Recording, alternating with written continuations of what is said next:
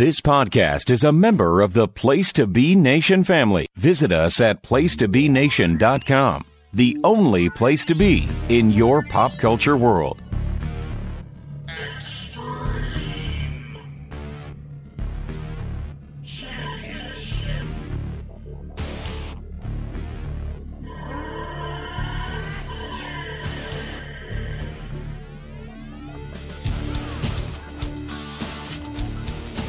Place to Be Nation, welcome back to another episode of Extreme Resurrection. I'm James Gruenberg, alongside with Michael Cook. Mike, how are you doing tonight? I'm doing pretty good. I apologize, no show last week, but I was at Disney and dealing with an appendix bursting, a cat getting sick, and what life throws at you. It was an interesting last, month or so. Yeah, we all get those roller coasters here and there. So, Place to Be Nation and Extreme Resurrection fans, we have for you tonight a special episode. Mike and myself and our guest, who I'm going to introduce soon, we are going to be watching ECW's first pay-per-view under the new brand, December to Dismember. This is highly regarded as one of the worst pay-per-views of all time in WWE history. But let's bring in our guest before we hit that play button. He is he's one of the hosts of Pop Goes to the Classics on the Place to Be Nation pop feed, and he is the host of the Place to Be Nation Making Mount Rushmore Pop Edition, Mr. Steve Riddle. Steve, how are you doing tonight? I'm doing good. It's great to be here, and I'm ready to get extreme. Yep. All right, gentlemen. Now, Steve, have you seen this pay-per-view before? I have seen it before in its entirety. It's been a while since I have, so this is going to be an interesting watch, considering I do know what happens on the show, and it's more specifically the fallout of the show. So you're aware, I don't know if you watched when you watched the pay-per-view back then, did you watch the ECW episodes leading up to this pay-per-view? I did occasionally. I did watch as much as I could. There were some weeks I might have missed or not, but I did get kind of most of the full build for the show. Now, I didn't watch it live. I watched it on DVD when it came out. But I knew of the show and knew of, again, like I said, the fallout. Oh, okay. Yeah. Mike, have you seen this pay-per-view or seen this on DVD? I have never seen this pay-per-view. My son was only a couple months old and really couldn't afford the pay-per-views. Obviously he's watching In and Out, and we've caught up to what it is. I mean, I knew what happened based on Raw the next night, but also, I didn't learn about the really fallout because I really wasn't doing the internet thing with spoilers and all that type of stuff. Probably for another 2 years, hearing, and then, obviously the more stories that we hear from, the podcast and stories that have come out. Yeah, I've never seen this pay-per-view either, but again, I've seen the highlights of it, watching Raw the next night as well, and the next ECW show. So I know who came out victorious, and I kind of know what happens to Paul Heyman at the end. I didn't know if it was a real thing or not, but let's dive into this pay-per-view, and I'm going to give us a 3, 2, 1 countdown, and we will begin. In 3, 2, 1, play.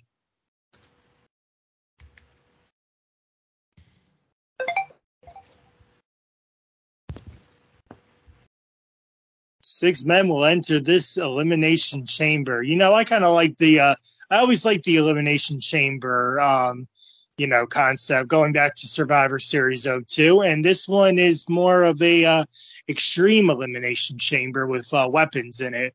What do you think of this concept, Steve? I thought it was definitely interesting. I thought it, if you're going to bring something like this to ECW, it would make sense to add that little like extreme element. I was gonna be very interested to see how they were gonna like incorporate all these weapons into this cage, which can itself be used as a weapon. So going in, it definitely was a very unique idea. Now, didn't wasn't there a TNA thing similar with weapons in a cage? Yeah, that was the extreme. It was like I think they did that later in 2007, but they do it's called the like Lockdown Extreme Cage. They had the cage match at Lockdown always, but then they made it with like the weapons like I think a year later, like as like Extreme Lockdown. Yeah, I wasn't sure if who copied who. Yep. Well, I think in the original ECW, they occasionally had the cage matches with like the weapons attached to it, so it wasn't unusual. Yep. So I love the color scheme for this pay-per-view. A little bit December festive. They're live in Augusta, Georgia here tonight. And as we've discussed before, Grooney, I really think this pay-per-view should have been held in the Northeast. Nothing against anyone else, but we all know that, sort of like when they tried the WCW in 2001, they had it in Seattle or or Tacoma or whatever it was, instead of having it in Atlanta. Same thing. You want to try a first ECW pay-per-view? I think it should have been, even if it was the Hartford Civic. If you not go big, go Hartford Civic Center. Go on Long Island, or something, or the Meadowlands Arena. Something like that. But I really think this is also part of the kind of downfall, so to speak, if you know what I mean. Yeah. I get it. They're the home team going into the away place. I mean, yeah, although we can all live with this right now. Oh yeah. So we have Joey Styles and Taz, our color commentators here tonight, along with the Spanish announced team. Steve, what'd you think of Eminem? I thought they were definitely a very good team for the time. They kind of dominated SmackDown there for like almost all of 5 and 06. What I always thought was kind of interesting is like they did that whole big split up back in May, where I think they like lost the belts to London and Kendrick, and then they fought each other.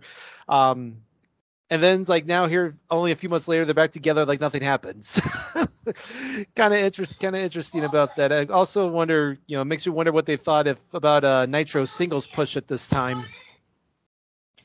I always thought when Nitro was going to be going with Bischoff, with the whole name. Oh yeah, that was pretty funny too. Like, oh man, Johnny Nitro. Like, what is this, WCW? Oh boy. Yeah, what'd you think of Melina there, Steve? Hello, Melina. Yeah. I thought that Steve, do you remember, because I thought that's what happened, did Joey Styles get fired or like suspended for having a drug problem after Judgment Day 06? Joey Mercury, you mean? Yeah, Joey Mercury, not Nitro. Yeah, not Joey Styles. Mercury. Yeah. That's Styles. Yeah. Oh gosh, yes, you did. No, I'm trying to remember what happened. It was I guess he got I think maybe he got like suspended or something. So that's why they did the split up, and then they moved Nitro and Melina over to Raw so that he could do his singles push. And I honestly. I don't. Yeah, I think that's what it was. I think he was just serving like a brief suspension.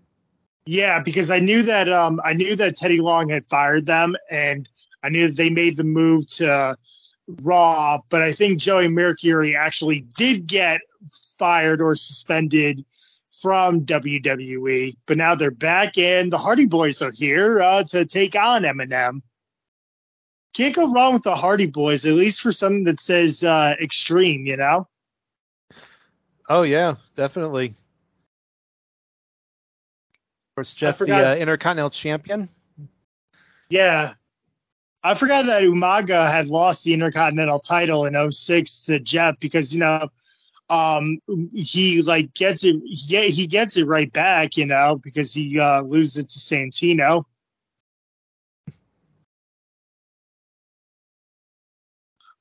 So I think that this match, Steve, and the Extreme Elimination Chamber are the only two matches here that actually were announced. Like everything else is like we need to put stuff together for a to make a 3-hour pay-per-view. I think you're right. Yeah, that like these were the only two announced. I think even on the DVD, they were the only matches actually put on the box there. So they didn't even include the other matches. Yeah, so you can see here that Mercury and Nitro are saying how do we take down the Hardy Boys? I was a little bit shocked, because I saw Eminem. Eminem would do like they were doing like the house shows. Had the house show loop in 2005 because I saw them at the Danbury O'Neill Center, which is a college auditorium for a house show and SmackDown. And then you see them on TV. It's like, wait a minute, these guys were just on the house show loops. Now they're like being brought to television. And I think that's when I found out what house shows are used. They're used for, hey, we're eventually going to bring this onto TV, but let's test the house loop, Mm-hmm. I know they were, I remember like the buzz was them in OVW. They were getting like really over before they got called up to the main roster in 05, and they were definitely a good breath of fresh air for the tag division that really that needed it at that time. Yeah. I mean, the Hardy Boys are still good here. It was kind of cool. I remember like when Jeff came back, it was like, oh man, Jeff Hardy's back finally. I think eventually he was going to come back. He just needed to at the right time.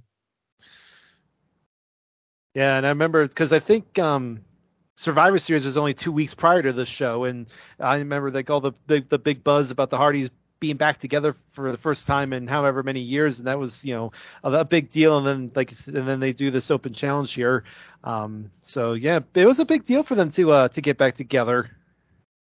Yeah. Now we have now that everyone's getting involved, we had Matt Hardy and Mercury starting things off.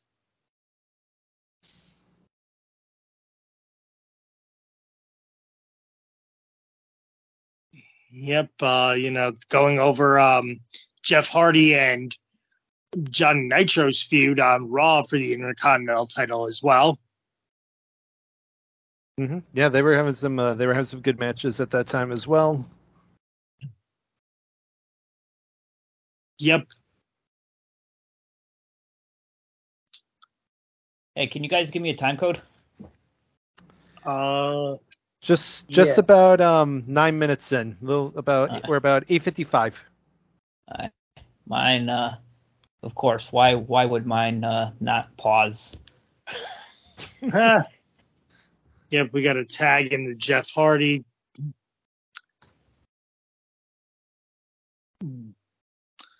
Just a little slow here. They're not pulling out the big stops, she says, yet, but that's what you need for a tag team, right? Some slow spots and, pick it up later, right? Mm-hmm.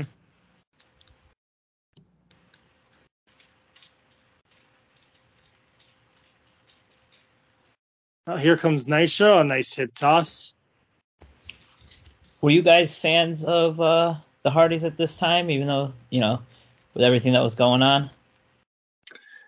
I always thought that I was a fan of I was always a fan of Jeff. I liked Matt, but I was just always that Jeff Hardy fan. What about you, Steve?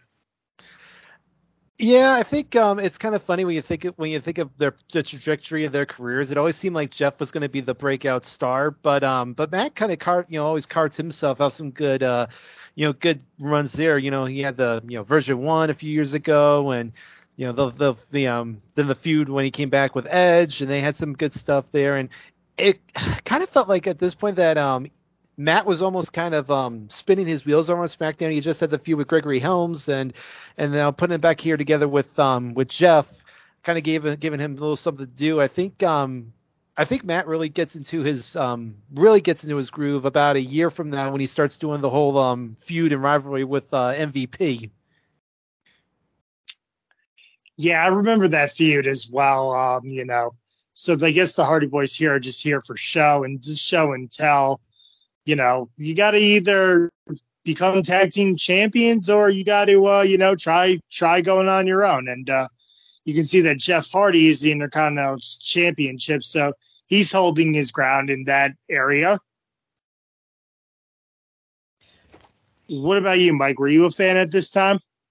Yeah, I mean, I liked them both. I mean, I was at the SmackDown with great alumni, our PTVN member or co-founder Chris Scolo there at the SmackDown at the Mohegan Sun when he made his official return.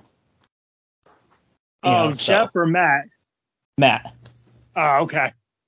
So, I mean, I really liked how that whole thing played out. I mean, it sucked it was real life, but it was really, really good.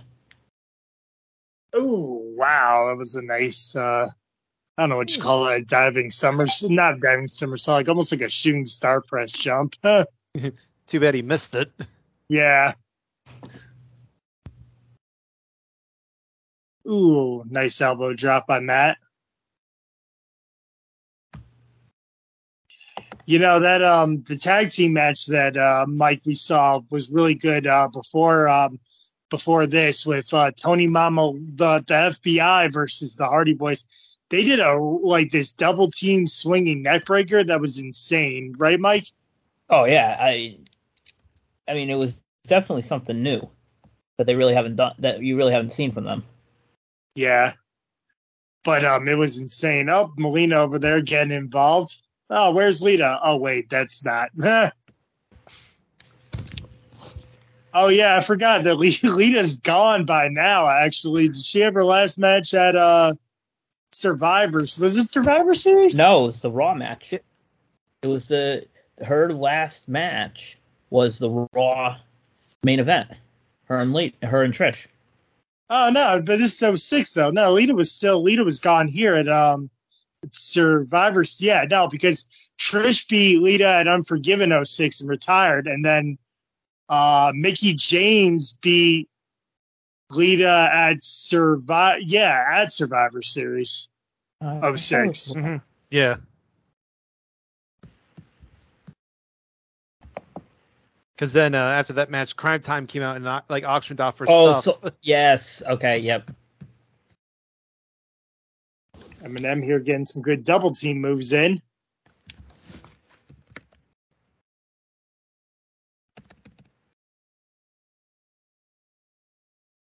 Yeah, I thought that Eminem had a really good run in 05 into 06.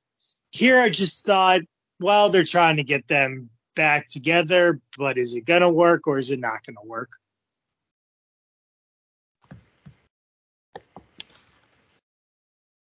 I mean, when you try something twice, I feel like the Hardy Boys are on the Hardy Boys are on their second stretch of getting the band back together.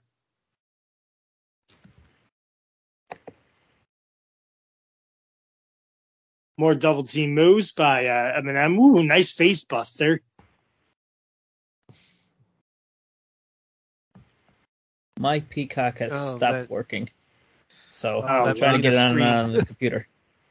2. Ooh.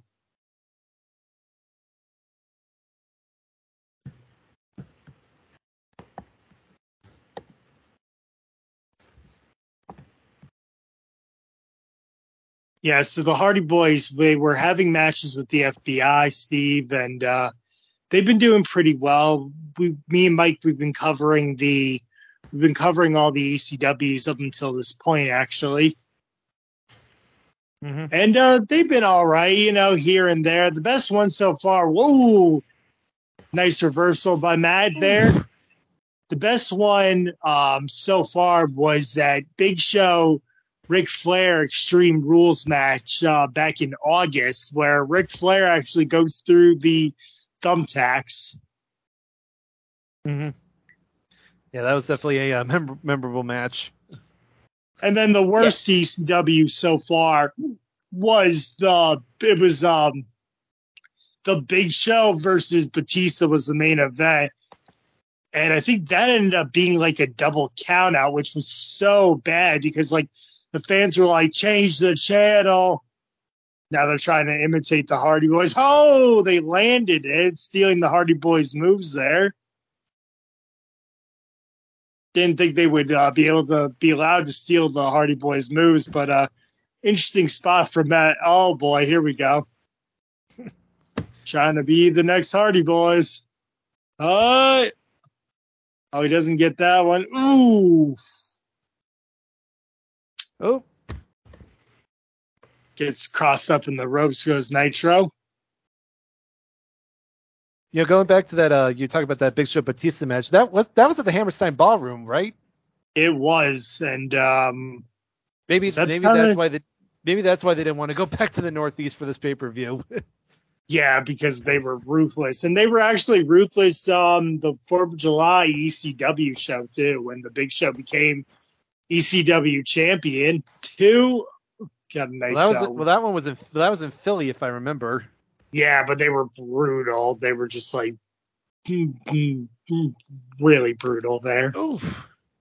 But that's RVD's fault because RVD got busted.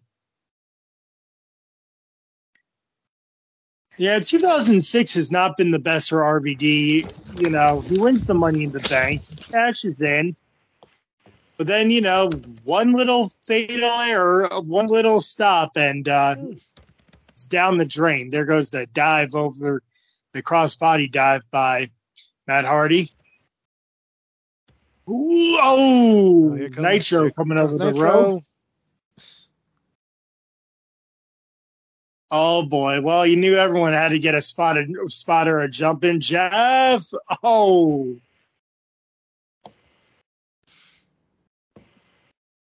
Always know that everyone's going to jump out. Oh, do a leap when it's the Hardy Boys versus somebody. If you can be the tag team to do leaps, It's like a car crash in I-19 over here. I think this is Taz. I-19 I-20 last time I checked. Ooh. Poetry in motion. Up, here we go. Twist of fate. And I thought it was over there, but Nitro saved them.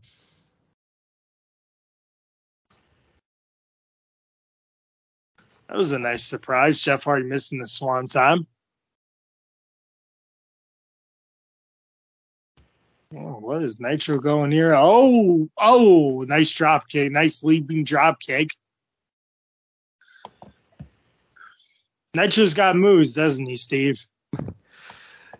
He does. You can see why they thought he would be a good singles guy. Yeah, I mean he gets a good push next year as well.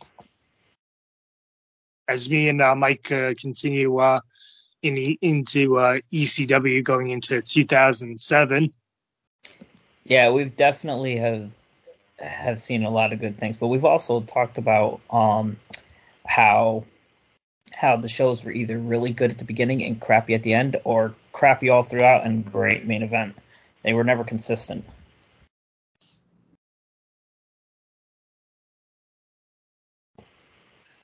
Yeah, it's not like you're gonna get good all around. You're gonna get some good and get some bad. So, Steve, let me ask you this. While we're watching, what did you think when Kurt Angle asked for his release in 2006? It was a shocker. I mean, because he seemed like you figured he would be a guy that would be there for, he'd be a lifer, but I don't know if a lot of people knew the issues he was having like in his personal life at that time, and apparently he wanted to get off the road and have a little lighter schedule, and they I don't think it's that they didn't, want to hit heed to his request, but I think they were at a time where they needed him, and I think he kind of realized that if he kept down that road, he wasn't going to end well for him. And I remember also when he had, because it wasn't long after he left that he signed with TNA, and there was like a whole lot of kind of eyebrows raised there too, because it's like here's this guy who has all these problems, and he's going to the competitor. It's like what the hell, but I think and obviously, when they talk about it on some of the other, on some of the TNA podcasts, it probably ended up being the best thing for him. Yeah, it definitely did seem like it was the best thing for Kurt Angle to leave, but who would know what would have happened if Kurt Angle had stayed? I could definitely see him being the guy to defeat the Big Show for the ECW title. Because I don't think they were going to go back with RVD. He had a shot when he was the WWE title too, with the WWE Championship too, and we all know just what happened. So I don't think that RVD was going to get the title back and put the trust back into him again. I totally agree with you. I really don't think that would have happened.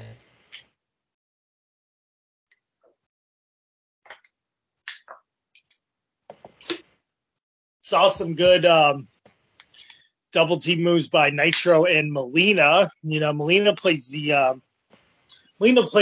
heel manager role really well. She trips up the Hardy Boys. She smacks the Hardy Boys around. Melina was a very good manager. Mm-hmm. Like a little bit of a like not that vicious, but a little bit of sensational Sherry vibes in her. Especially with the screaming. Oh, yeah. Yep. Nice little elbow dive by Nitro, too. So this match has been going pretty well. Good one to get the fans riled up and kicked off. I'm going to look at, I don't know what, Steve, do you remember what arena this was at? Because I know it's in Augusta, Georgia. Hang on. I think I have it up here. It's called the James Brown Arena. Oh, he must have been feeling good after this pay-per-view. Or not. Yeah. I don't think he was. He was like, man, what have I got myself into? I'm going back for Rocky VI.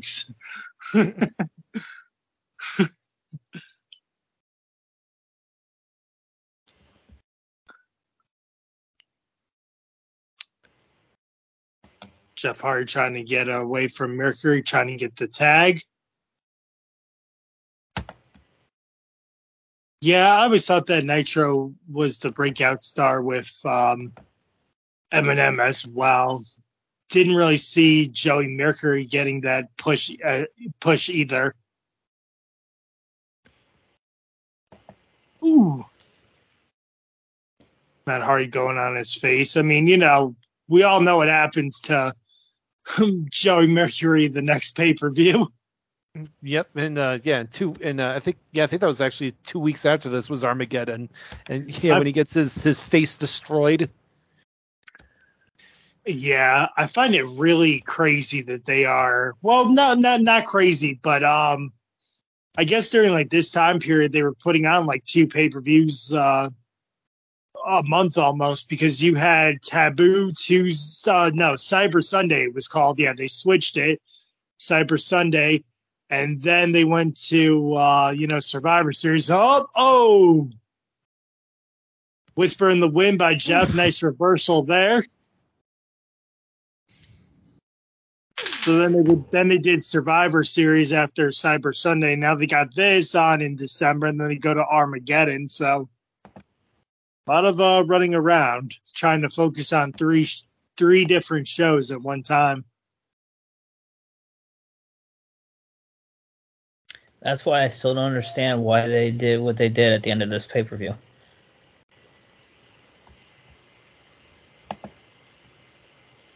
Oh, yeah. Oh, a bulldog in a clothesline by Matt Hardy. Side effect? Is that the side effect? Yeah, it is. Yep, side effect. Another one. I always liked the best side effect Matt Hardy did was off the stage with Edge in that street fight right there when the whole stage exploded. You remember that one, Steve? Yes, I do remember that one. That was a crazy. That was a crazy bump that they took. Yeah, it was like, oh my god, no! Oh, Matt doing the signature leg drop. Ooh, lands it.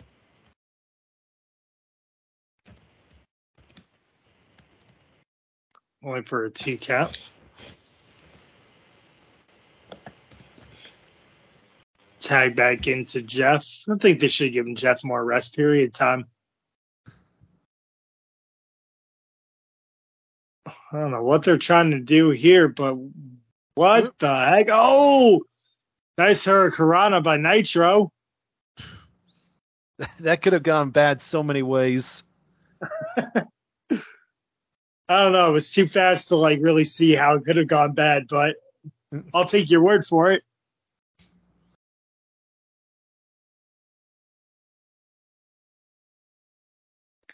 Now all 4 men are in the ring, so we got Nitro on the top rope up, but now both of them are going to be on the top rope. Eminem here. Double suplex. Yep. Oh, and both Eminem guys get suplexed.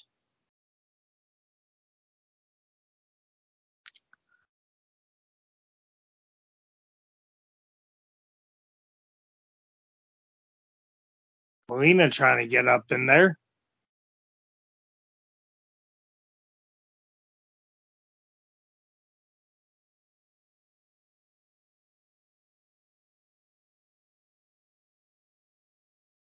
Oh, how many times have we seen Jeff try and lay it down with the girls? 1, 2. Ooh, only a 2 count. I thought he was going to plant a kiss on her at first before. I know. I thought he was going to go the old Stacy Keebler route, like at least plant the kiss or smack the butt or, Oh, snapshot. Snapshot, yeah. Boom. 1, 2. Oh, Matt Hardy makes a save. I forgot that's what it was called. It was called the snapshot. Yep. That's what they used on Eddie Guerrero. It was either Eddie Guerrero or Rey Mysterio to become the tag team champions the first time.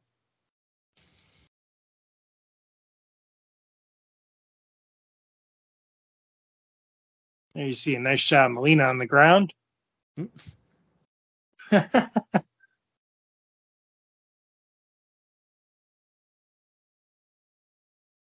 don't know what they're trying to do here, but looks like just another soup. Yeah, and they got no. I think they said they were trying for like a super snapshot. Oh, maybe a super snapshot. Yeah.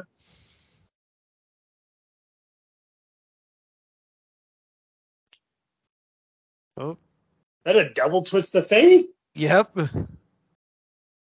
Oh no, he called it double neck breaker, but now Jeff Hardy going for the Swanton bomb. Nailed it. Did and that should 1, be it. 2, 3, ding ding ding. Yep.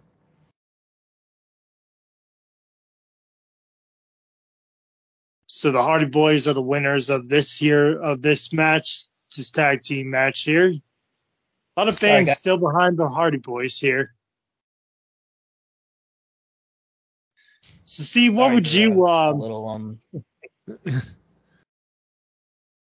would you give this as a star rating?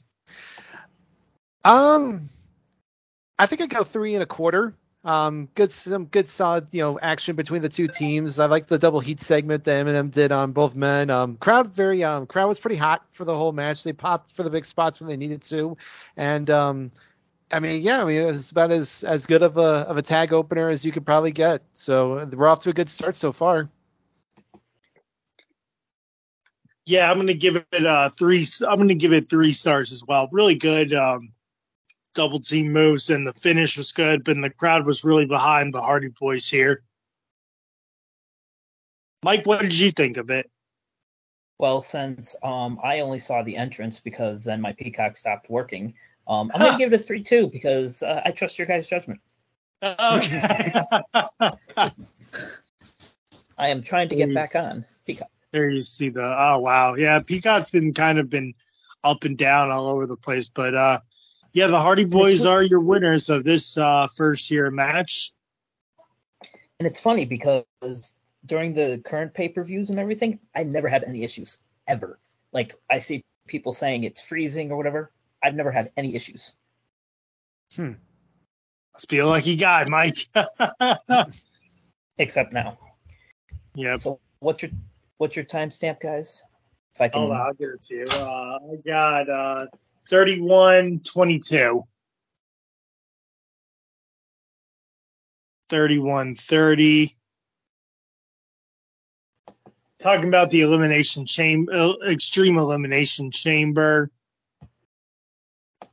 Table, a chair, a crowbar, and mostly a baseball bat wrapped in barbed wire. What'd you think of the baseball bat wrapped in barbed wire, Steve? It's got to be a good weapon of choice for a match like this for ECW, right? Oh yeah, I mean, I thought the weapons they chose were pretty. I mean, you have like I said, the standard, the chair, and the table. I thought the crowbar was a very interesting weapon of choice for that. And then the barbed wire bat. I think a lot of people were anxious to see how often that weapon was probably going to get used. Yeah. Now we have RVD over here giving us exclusive interview because he's saying that he's ready to put everything on the line to become the ECW champion again. Because when you think ECW, you think RVD. And that is true. Like when I do think of ECW, you think of RVD. So I feel that they could have gone back, but I don't think they were because, just the whole incident. What did you think of when RVD got suspended and he loses the ECW title to the Big Show? Did you ever think they would go back to Van Dam, Steve?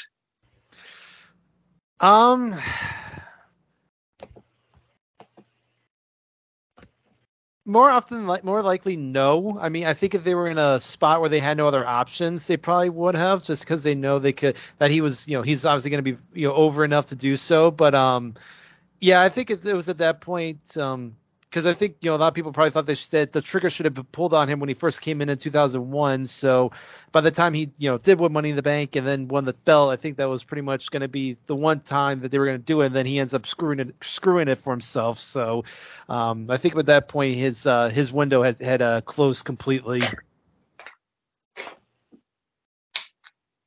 Yeah, just make sure when you get pulled over, you don't have anything on you. Are you guys in the commercial or out of it? No, we are actually with Matt Striker's in the ring right now. Yeah, so it's Matt Striker versus Balls Mahoney. So this is a match that basically just got thrown together because they needed more than just 2 matches to be on this pay-per-view. But Mike, we were going back and saying that the ECW Extreme Elimination Chamber and the tag team match that we just saw were the only 2 matches that got promotional airtime for this pay-per-view. And that's also part of the reason why it's regarded as, one of the worst pay-per-views of all time. I mean, you can't do much when you don't promote it. I mean, especially when you don't have the name power. Yeah, now I like Matt Striker when he came in because I thought for a second he was going to beat Kurt Angle for his gold medals. Yeah, and it was kind of cool though, the whole teacher thing, and then finding out that he actually got fired from his job because he was a real teacher in New York. and he was lying about what he was doing with all of his time, time off. So what's your timestamp, guys? And then I I'm gonna forward have back on. I have 35. Okay, yeah, I'm a few seconds. I'm only like 2-3 seconds behind you. Okay, Yep. there we go. So I'm at now, 38, 39. Okay. Yeah. I have the premium Peacock, so I don't have to deal with those ads. yeah, I don't either. Oh, I don't on my TV, but I have to. I'm watching on the computer now. Oh, yeah, that's right. So now Matt Stryker is trying to lay down his school rules in ECW arena. I kind of like the Balls Mahoney leather jacket. I thought this was a cool character, just like, I mean, this is like what the school would need, one badass rebel, and Balls Mahoney is playing the character, the teacher versus the badass. It's like John Bender versus what was the principal's name in the Breakfast Club? I have to look it up. Oh, jeez, it's gonna kill me now. Well, this is what it feels like. Hold on, Mr. Vernon, yes, Mr. Dick Paul. Vernon, yeah. Yes, that's right. It's Bender versus Dick Vernon here. Yeah, he was played by Paul Gleason. Yep, Mr. Vernon. Nice fashion sense here for a striker with those tights, especially with his face on his ass there. Yeah. Oh my God, what kind of a fashion statement is that? Balls Mahoney's got his eyes pierced.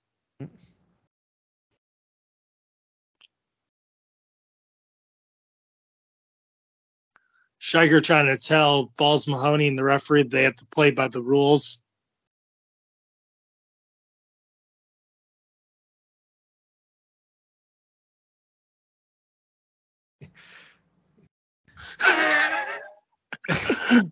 It's so bad when they scrunch up.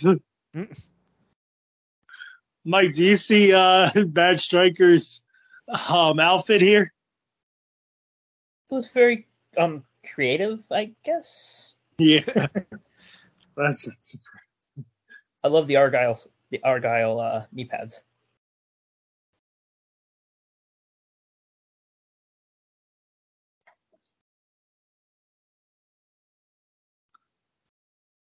They always like to talk about how Mahoney was an amateur wrestler back in the day, but I think he got banned or something because he was too violent. Oh God, yeah, that was a bad leap by Balls Mahoney. Balls Mahoney cannot be leaping.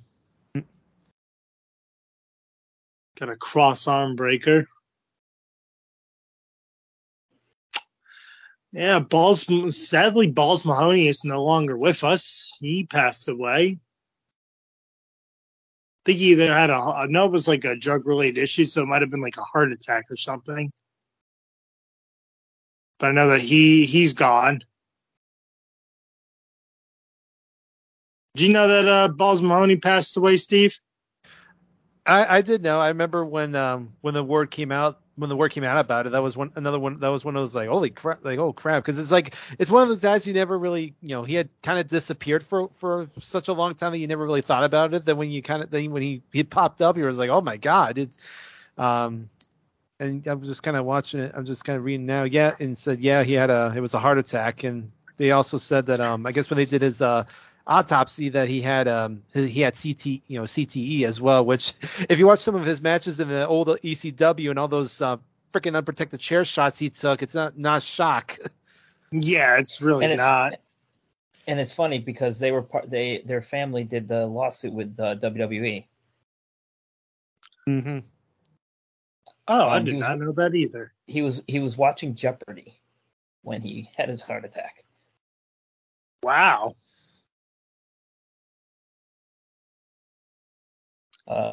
April 2016. 44 years old. A day after his 44th birthday. Day after. Wow. Just turned 44. Yeah, that was the other thing that he was so young. You know what's funny is, you look at it now, and I hear them, they talk about like Hogan back in the day and Flair in the back in the day, talk about how old. But look at like Jericho and AJ Styles and Cena and everyone now. 44 would be considered prime. Yeah, because Jericho's like 50 or something now, right? Right. And I mean, look at Edge. Isn't Edge 48? And he's looking like he's, he was 10 years ago.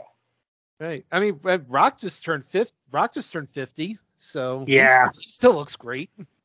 Mm-hmm. Hopefully, we do get to see The Rock come back and fight Roman. Do you ever watch the show Young Rock? I do from time to time. Yeah, I haven't had a chance to see it.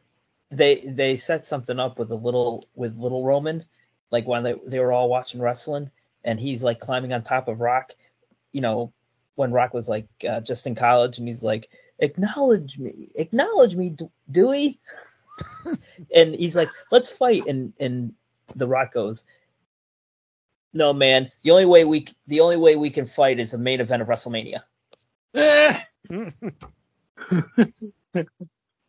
Hopefully that does happen. So we got Balls Mahoney here, coming back against Matt Striker.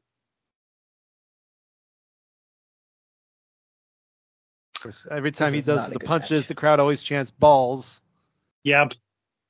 Balls, balls, balls, balls, balls. Oh, he's doing it. Oh, got hurt on that one. So, Steve, did you have, because I noticed in the crowd as well, did you have the WWE 24/7 on-demand channel? No, that I did not have. I'd always wanted it, but I never had a chance to get around to it. I didn't really get any of the streaming services until the network launched in 2014. Oh, okay, yeah. Ooh. Were you able to get it that first day? I think I did, yeah. I remember, I think I got it finally at night.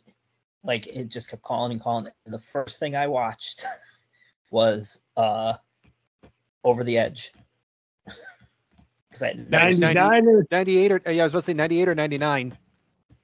98. Okay. So WWE 24/7 launched in 2004. They were plugging it.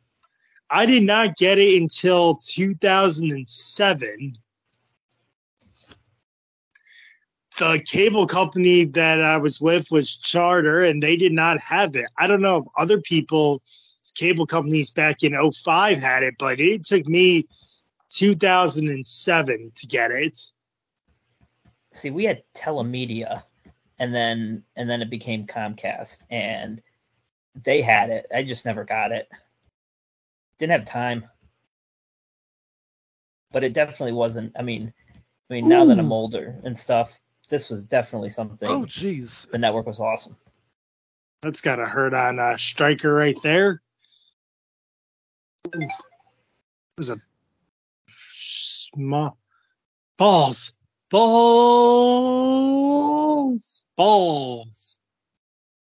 Yeah, Striker landed hard on his hip, huh, Steve? Mm-hmm.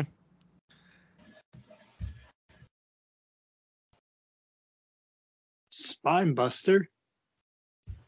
Sit down powerbomb. Oh, we got it. So Balls Mahoney out of nowhere winning with the sit down. Oh no, diving powerbomb right there. What are you talking about? So Balls Mahoney wins. I'll give it a star and a half. What do you think, Steve? I'd say star and a quarter. It was okay. Basic stuff for both guys. Not sure why Balls needed to win. I think because I know that they were looking at Striker as a potential top level heel, so it didn't really make sense for especially given that he had put all those rules in place for him to lose. I think it would have been better if he had won either just clean to prove that he was the better wrestler, or he used the chicanery, like cheating to win. I think it would have made for a better story. I colored in the pencil. So here is our first, like a black Sharpie at school. Here's our first new make a more cartoonish look, like an Eevee is.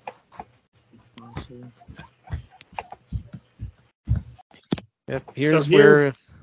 Here's our first surprise tonight. Sabu gets attacked from behind, and he is going to be taken out of the Extreme Elimination Chamber. Yep. Here's where the downfall begins for the show. Yeah. Did you have an idea on why you think Sabu got taken out of this match, Steve? I don't know. I know there was he was having his own issues, behind the scenes from what I heard. Like he was, caught sleeping backstage or stuff like that. But yeah, I don't know. Maybe it's just that maybe it's just, again, they're wanting to make sure that to not take some of the heat take some of the heat away from Lashley. So to get one of, because they know Sabu's going to get a good pop. So I guess, they figure just write him out here so that Lashley doesn't get any, doesn't split any pops. Yeah, I know. But, they were going to pop hard for RVD anyway, too, because, they loved RVD, but. And for Punk. Yeah. So my thing is, because we've been watching ECW up until this point, is that Vince McMahon did not trust Sabu from the start either. Like, and you can tell in his matches that he is very, very sloppy in the ring as well. So Sabu, I think, was on the breaking point with Vince McMahon. Mm-hmm. Yeah, because which is funny considering how well of a push he got in the summer. I mean, he got the match with Cena at Vengeance, and then he got a SummerSlam match with Big Show. So, I mean, they treated him well that summer. But yeah, by this point, I think he was one of those guys just wanting to get out. Yeah, and he was very, very sloppy. I mean, there had to be some stuff backstage. Yeah, and it seemed that it was very, very sloppy work by Sabu. So I think that Vince was like, I cannot trust this guy in this sort of match, and I'm going to take him out. So now we have Sylvester Terkay and Elijah Burke. I thought Sylvester Terkay was going to do something, but it's like Elijah Burke ends up actually getting more of a push than Sylvester does. And now we have the full-blood Italians of Tony Mamaluke and Little Guido, along with Trinity. Trinity, Hachimachi. Wow. I'm sure Vince was not hating this. Maybe Trinity should have gotten a push. I don't know. Yeah, Elijah Burke was, Sylvester Terkay was not long for ECW nor a WWE wrestling career. Mm-hmm. So Sabu got attacked in the back by he got attacked in the back by somebody, and he's going to be taken out of the stretcher, and he's going to be taken out of the Extreme Elimination Chamber. I like Elijah Burke's hairstyle with the hat too, and the dreads sticking out of the hat too. He's smacking them around.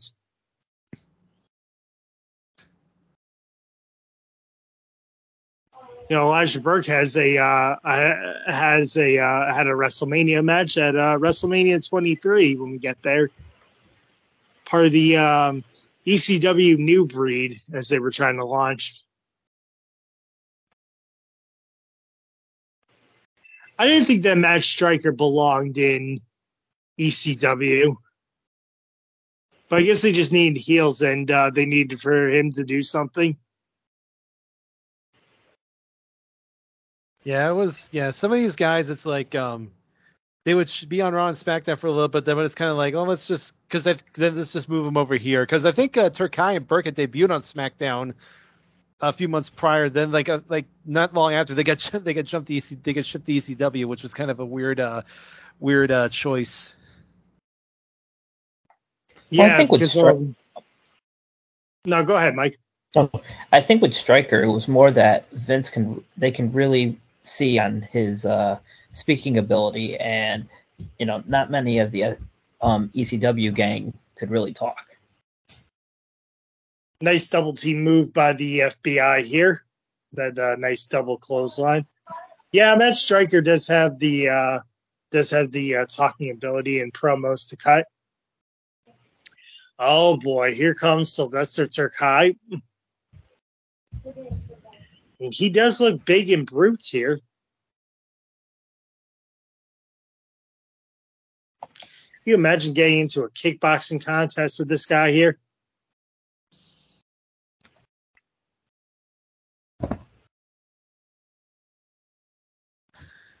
Trinity trying to get the crowd pumping while Tony Mamaluga is getting pummeled. Oh, whoa!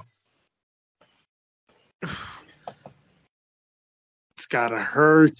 Oh boy, well, Guido got caught. Oh, oh boy, whoa!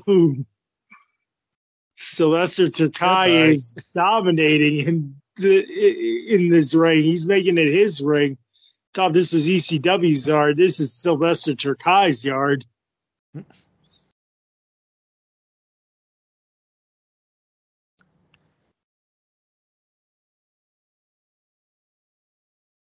Yeah, I mean, Turkai definitely seems like a Vince guy, but he just seems too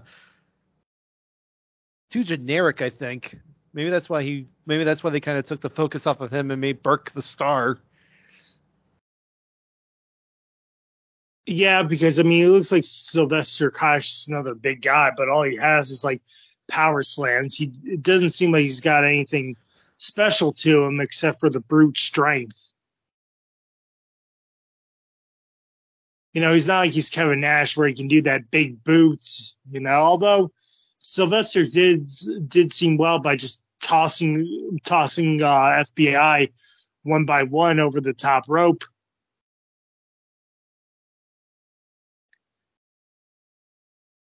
I remember when Little Guido. I did not know Little Guido in ECW. I was all new to ECW.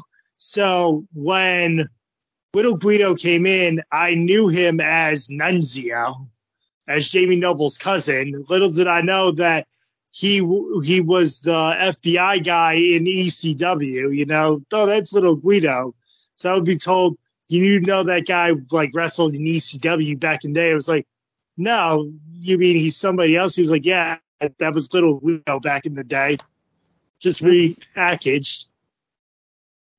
And he had the FBI there with Johnny Stamboli and Chuck Palumbo there. Oof. 1, 2. Some Mom Luke breaking it up.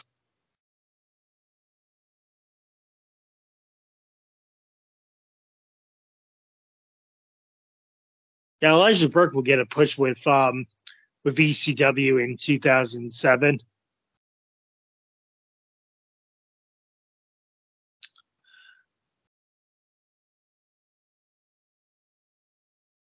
A lot of the guys that were brought back for ECW in 2006, either they end up getting released or they're just not being used. We saw like Danny Doring and Roadkill on ECW in 2006.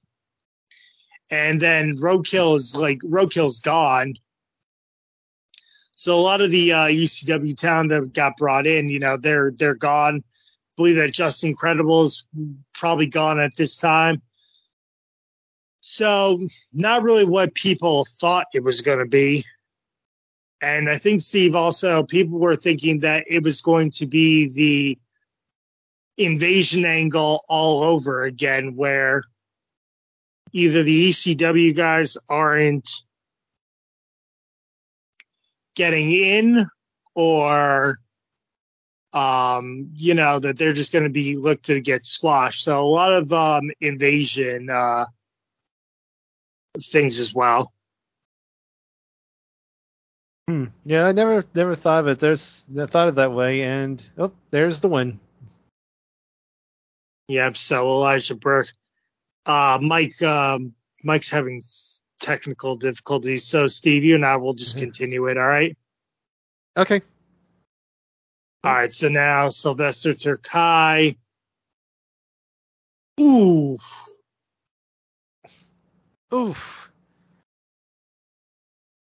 Yes, Samoa Joe, he is not. No, that was a muscle buster.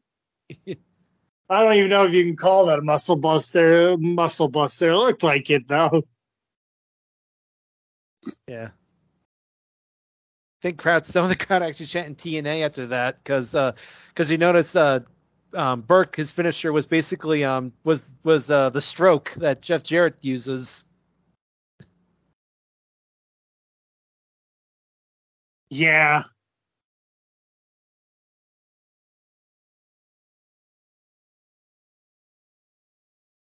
Yeah, Joe even name dropped it. Muscle Buster. That's the Muscle Buster. Yep.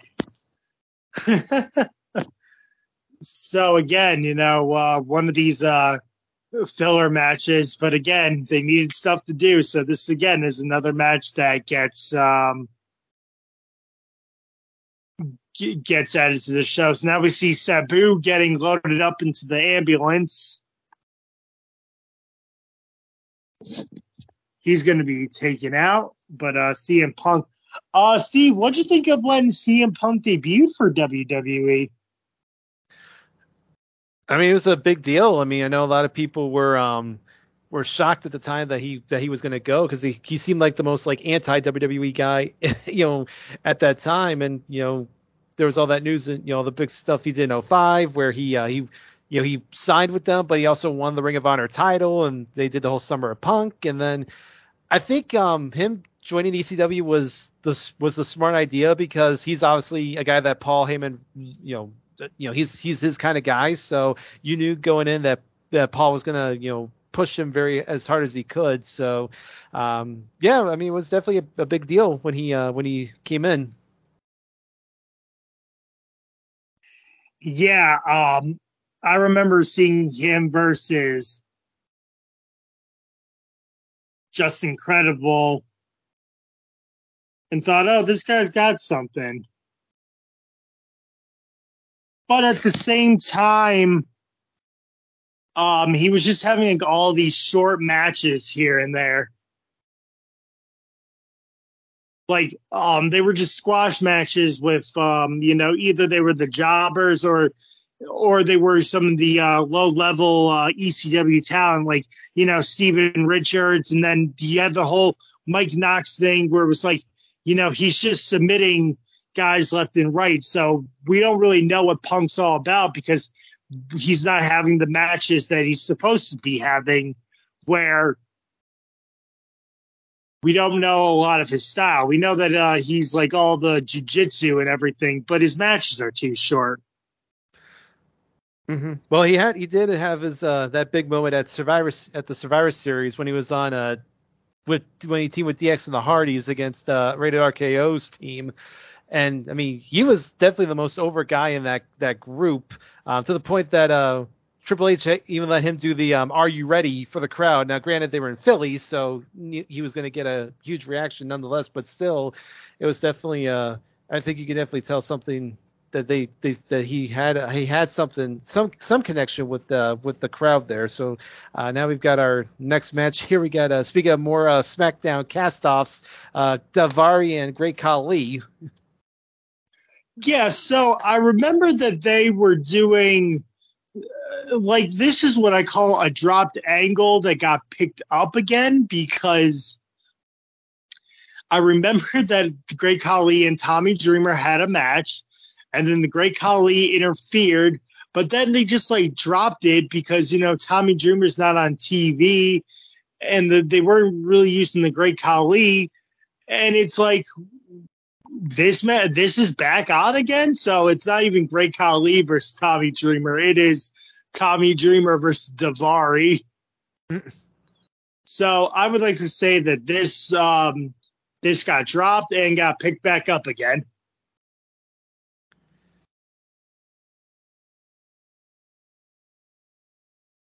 The innovator of violence here, having a match with Daivari. So here's a good question, Steve.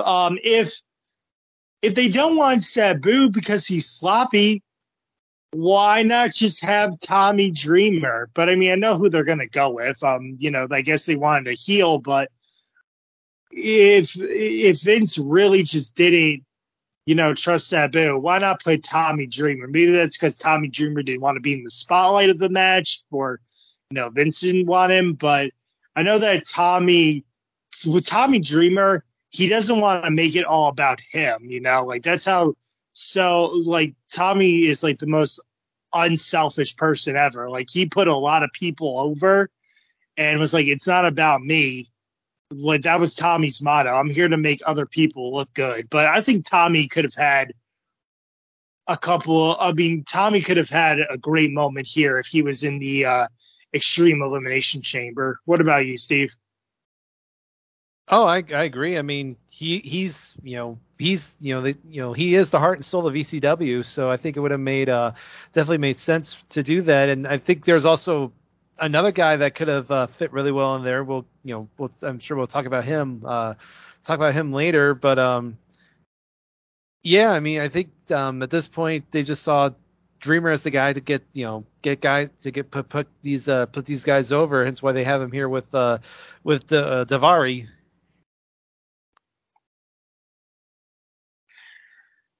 Yep. But so suplex by Tommy. Oh, Great Khali just pulls him right out. And now he's just like, hey, did you pull him over? Yeah, you did. You're out of here. Also, he kicks out the Great Khali.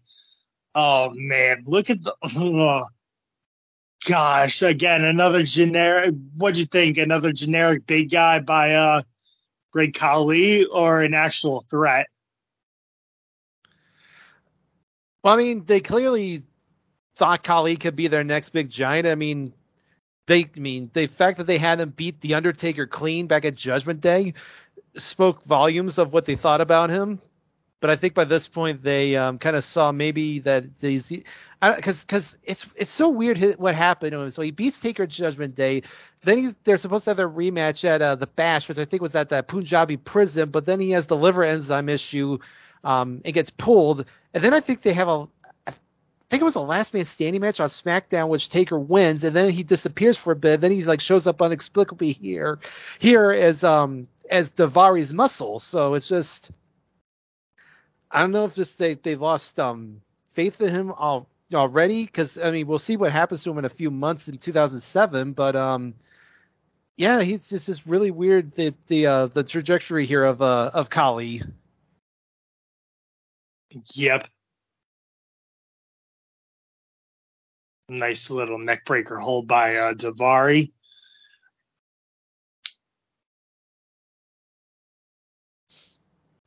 Yeah, when the Great Khali walked in with the Undertaker, I was like, "What is going on? Who is this guy?" And I thought Undertaker was going to meet his match. Although those two fans in the crowd have the foam kendo sticks, I guess ECW must have been trying to market that as a new item for sale. Yeah, I saw that. Yeah, I did notice that too. They're probably bashing their heads together at this point, thinking, "Why did we spend money to come to the show?"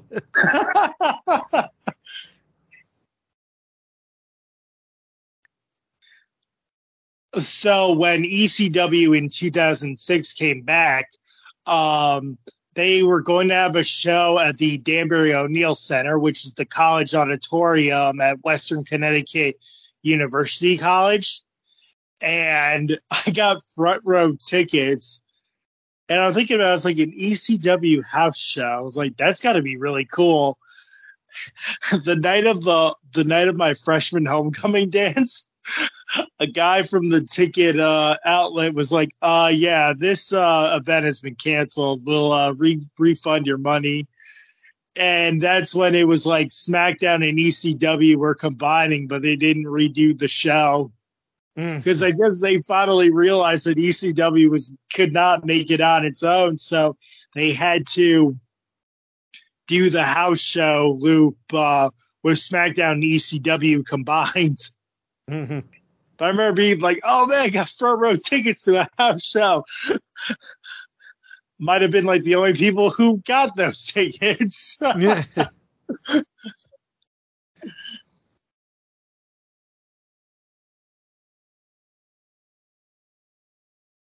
Oh, Tommy Dreamer. Oh, little Dusty. Excuse me, little Dusty Rhodes action there with the flip flop and flies.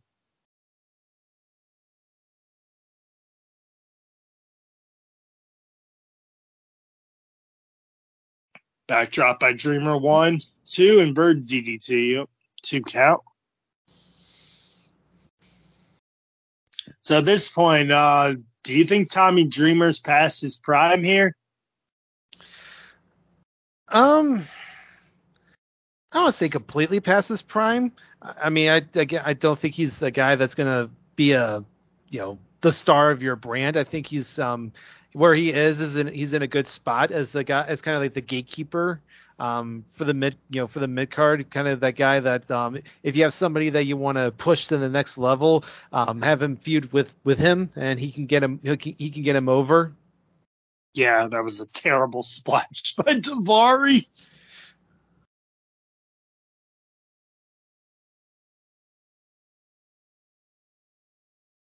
Oh man, Daivari is tied up in the corner. Oh, drop kicks to the face by Tommy Dreamer. Was he setting him up? Nope, Daivari's got him. 2. Oh, dang. Woof. Oh, Got him with a surprise pin, but he grabbed the tights.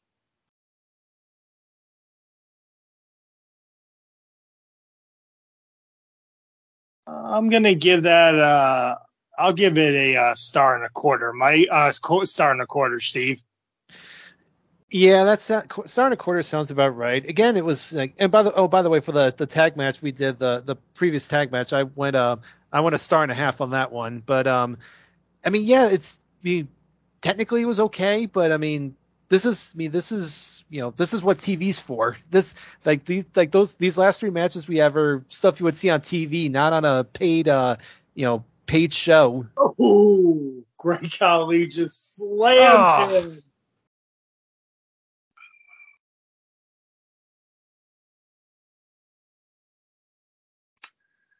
I don't know. I think that was kind of unnecessary for Dreamer to do. Yeah, Tommy Dreamer's back has got to be killing him by now. Oh my God.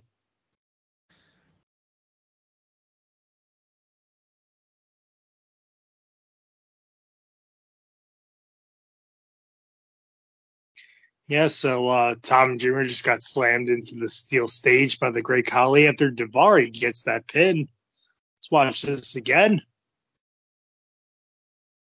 Oof. Oh, slow motion too. Tommy Dreamer does not be needing to take falls like that, but even at Tommy Dreamer age now, he does. I mean, he still does some shows up in Philly with Rob Feinstein and the whole RF video, some of those like wrestling shows. Tommy's up there wrestling.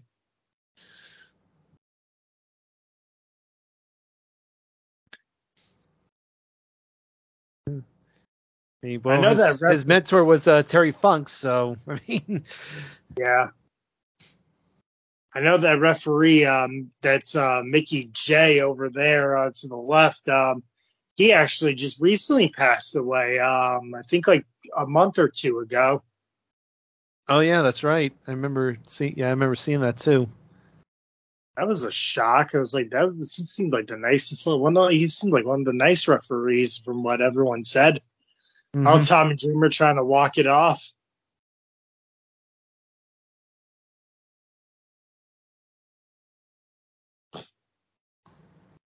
Tommy Dreamer trying to give one for the fans and be the definition of ECW. ECW does respect Paul. ECW does respect Tommy Dreamer. That's for sure. So now we have Paul Heyman versus not Paul Heyman versus, but Paul Heyman talking with Hardcore Holly. Hardcore Holly was back from, I believe, from an injury. The last thing before Hardcore Holly coming to ECW that I remember was that he was tag teaming with Charlie Haas back in 2005. And I knew that he was in 2005, like on the SmackDown card in 2005. Mm-hmm. What did you think of that? Paul Heyman just gave Hardcore Holly a Sabu spot, so Hardcore Holly gets what he wants. But what did you think of that Hardcore Holly Rob Van Dam Extreme Rules match? The one where the table got all up in Hardcore Holly's back. Yeah, that was nasty. I mean, that looked like it just like hurt like hell for Holly. And I think and I remember there was like a lot of he kind of got a lot of respect from the fans for not only taking that bump but finishing that match with that injury. And I think after the match he got a standing ovation. So it's like, if they ran with that and had him as a face, I think it actually could have worked. But instead they kind of turned him back into a heel, and it just kind of killed a little bit of that momentum he had coming off that injury. Yeah. I'm sorry, Steve. I was listening, but I kind of got distracted by Kelly here. Wow. And here is Mike Knox. Oh boy. If there was actually what is it? If grass is green, this guy is greener than grass. Kelly just like kind of secretly wished Punk luck in the chamber. Yeah, this match has been going on for this storyline has been going on for like so long of Mike Knox and CM Punk, and it's like, how long does this thing go on for? Yeah, and they're not even fighting here. Instead, we got this like really weird ass mixed tag here. It's Knox and Kelly against Kevin Thorne and Aria, who, by the way, talk about Hachimachi, freaking Ariel here. Yeah. I wish I would have been Joey Styles those like last couple of weeks on ECW. She's literally just dancing in front of Joey all those times, like just jumping on him. And I was like, oh, I wish I was Joey Styles right here. Isn't this like Shelly Martinez? Like, yes. Yeah. Ariel is Shelly Martinez. Yep.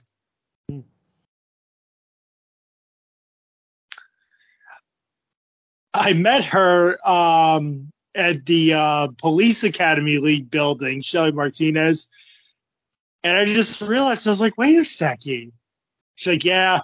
I was like, you were Aaron? Said, yep, I was Ariel. Thank you. I liked Kevin Thorne. I was watching a lot of his his ECW shows. He does like the Razor's Edge as his finisher. Mm-hmm. So two heels basically going at it. Yeah, that's the thing. You got you got three heels, and the only face of the match is Kelly, basically. Yep.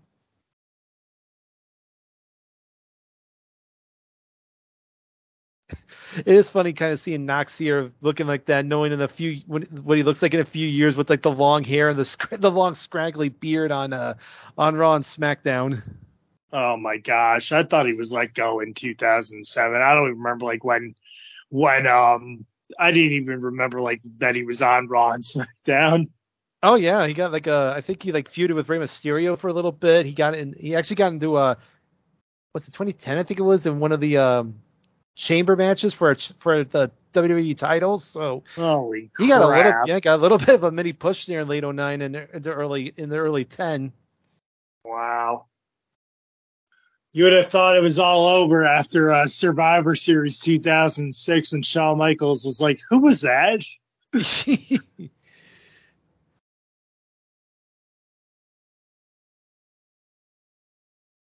I do like Kevin Thorne's outfit. I mean, I know it's all about the eye candy, but this vampire gimmick seems very interesting.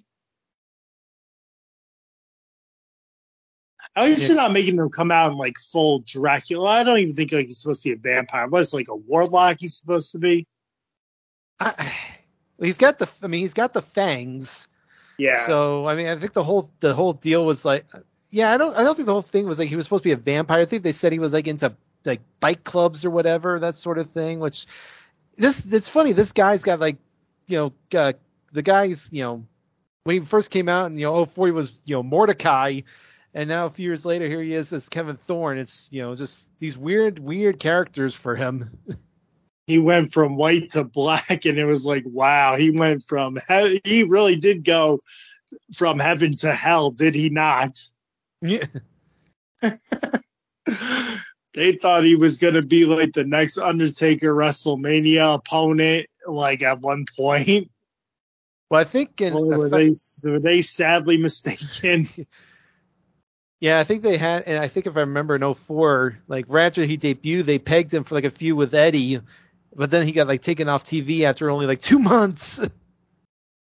Yeah, because he was beating he was doing the jobbings to Scotty 2 Hotty, where he was just beating the crap out of Scotty 2 Hotty. So that's gonna get you far.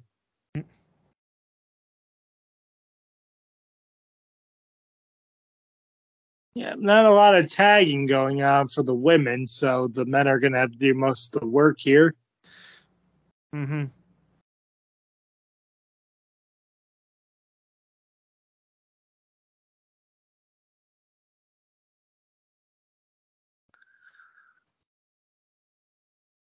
The crowd's probably thinking, why the hell are we watching this?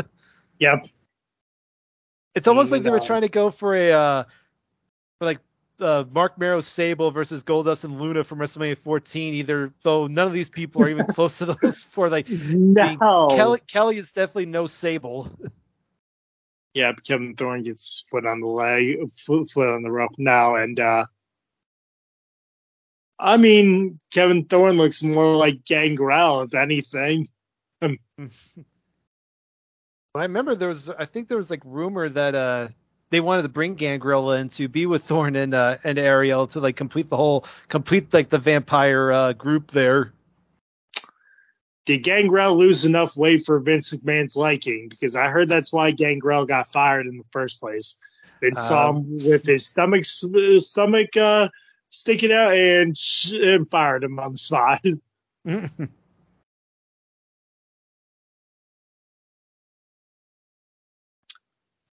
We have I don't know what you want to call it, just a typical wrestling move. So Ariel actually tags in standard wrestling moves by Mike Knox. Oh, Ariel wants to get your woman in the ring. Get her in the ring right now.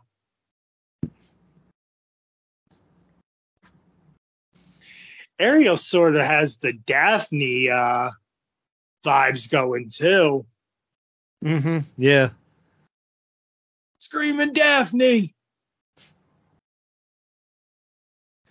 I've been my Chrono Watch has been 2000. I've been in 2000, and 2000 WCW doesn't have a lot going for it, but I will say like that early part of the year, the Daphne David Flair Crowbar like trio was actually one of my like guilty pleasures of WCW.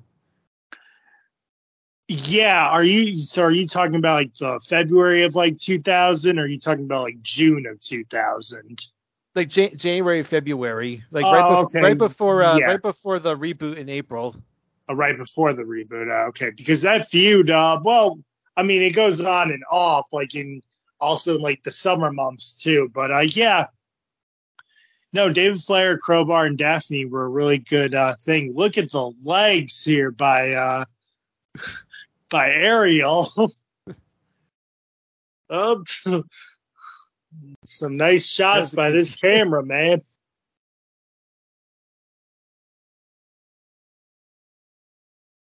Kelly's like, why am I in here? I don't wrestle.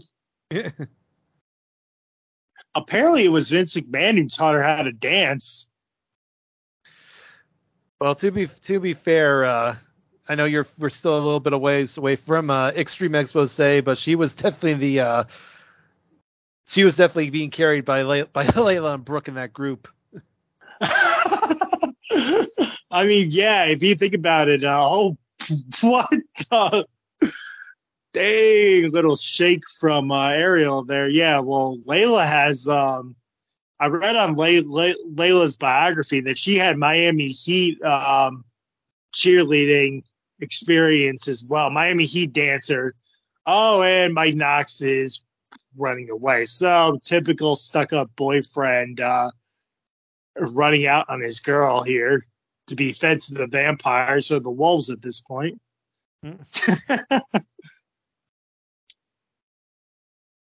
Wow.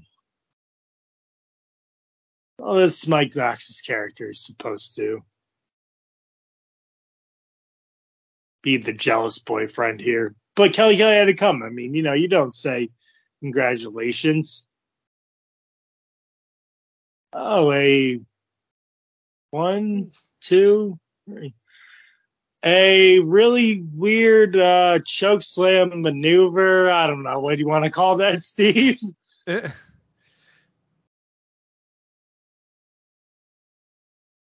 I'm going to give it 3/4 of a star. Yeah, I'll give it a star. It was fine again for again just more seemingly more just typical TV tag match.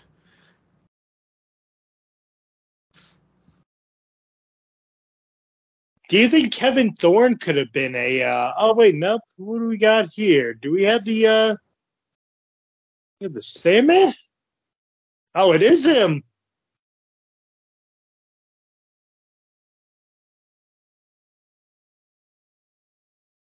Now, see, you want to talk about people that could have been in the Extreme Elimination Chamber? What about Sandman? I know. I thought he was in the Elimination Chamber. I keep on forgetting who our 6 competitors are, but now I remember. It's like, oh, it's Van Dam, it's Punk, Test, Big Show, Hardcore Holly, Bobby Lashley. Yep, Sandman could have been in the match too. So my mom's one of my mom's old high school roommates, she knew she was a distant relative of Captain Lou Albano. Oh wow! And I think it was like his 70th birthday party that she was talking about. And the Sandman ended up getting arrested that night at Captain Lou Albano's 70th birthday party. That's not And she was surprising. like, I wasn't there for that, but yeah, he got really drunk and started slurring a lot, and then he got arrested, like 6 hours later. Wait, Sandman getting really drunk? No, saying ain't Yeah, I know. so. You wouldn't think, right? You thought it was Diet Coke. It wasn't Diet Coke. Yeah. My mom's friend was like, Sandman got arrested at the Capitol Banners party. Yep, so Sandman, Kanan, Kevin Thorne there.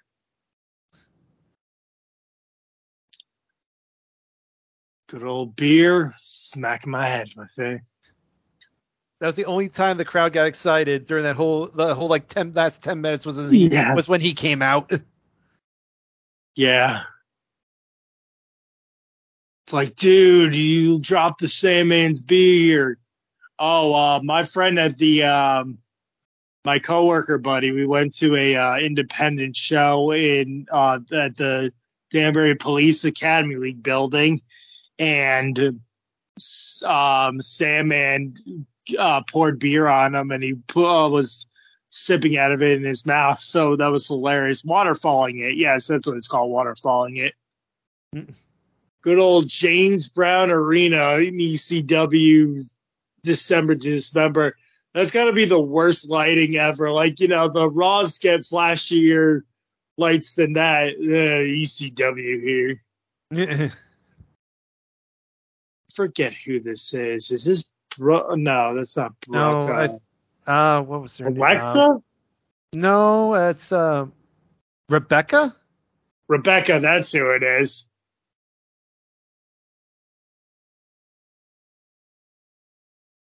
Now we're going over the so basically everyone is getting a little flashbacks here and there of why they're here in the ECW Elimination Chamber. Bobby Lashley signed the contract as the last participant for the ECW to become the ECW contender for the ECW Chamber. That's where it was going to be Parkour Holly. You see this nice boot by Test and these double teams by the Riot Squad, which are the Basham brothers. Mm-hmm. Doug and Danny Basham. Ooh. Big Show here making a statement that Lashley is not walking out of the ECW Elimination Chamber as champion. It's not going to happen, Lashley. Big Show is going to retain.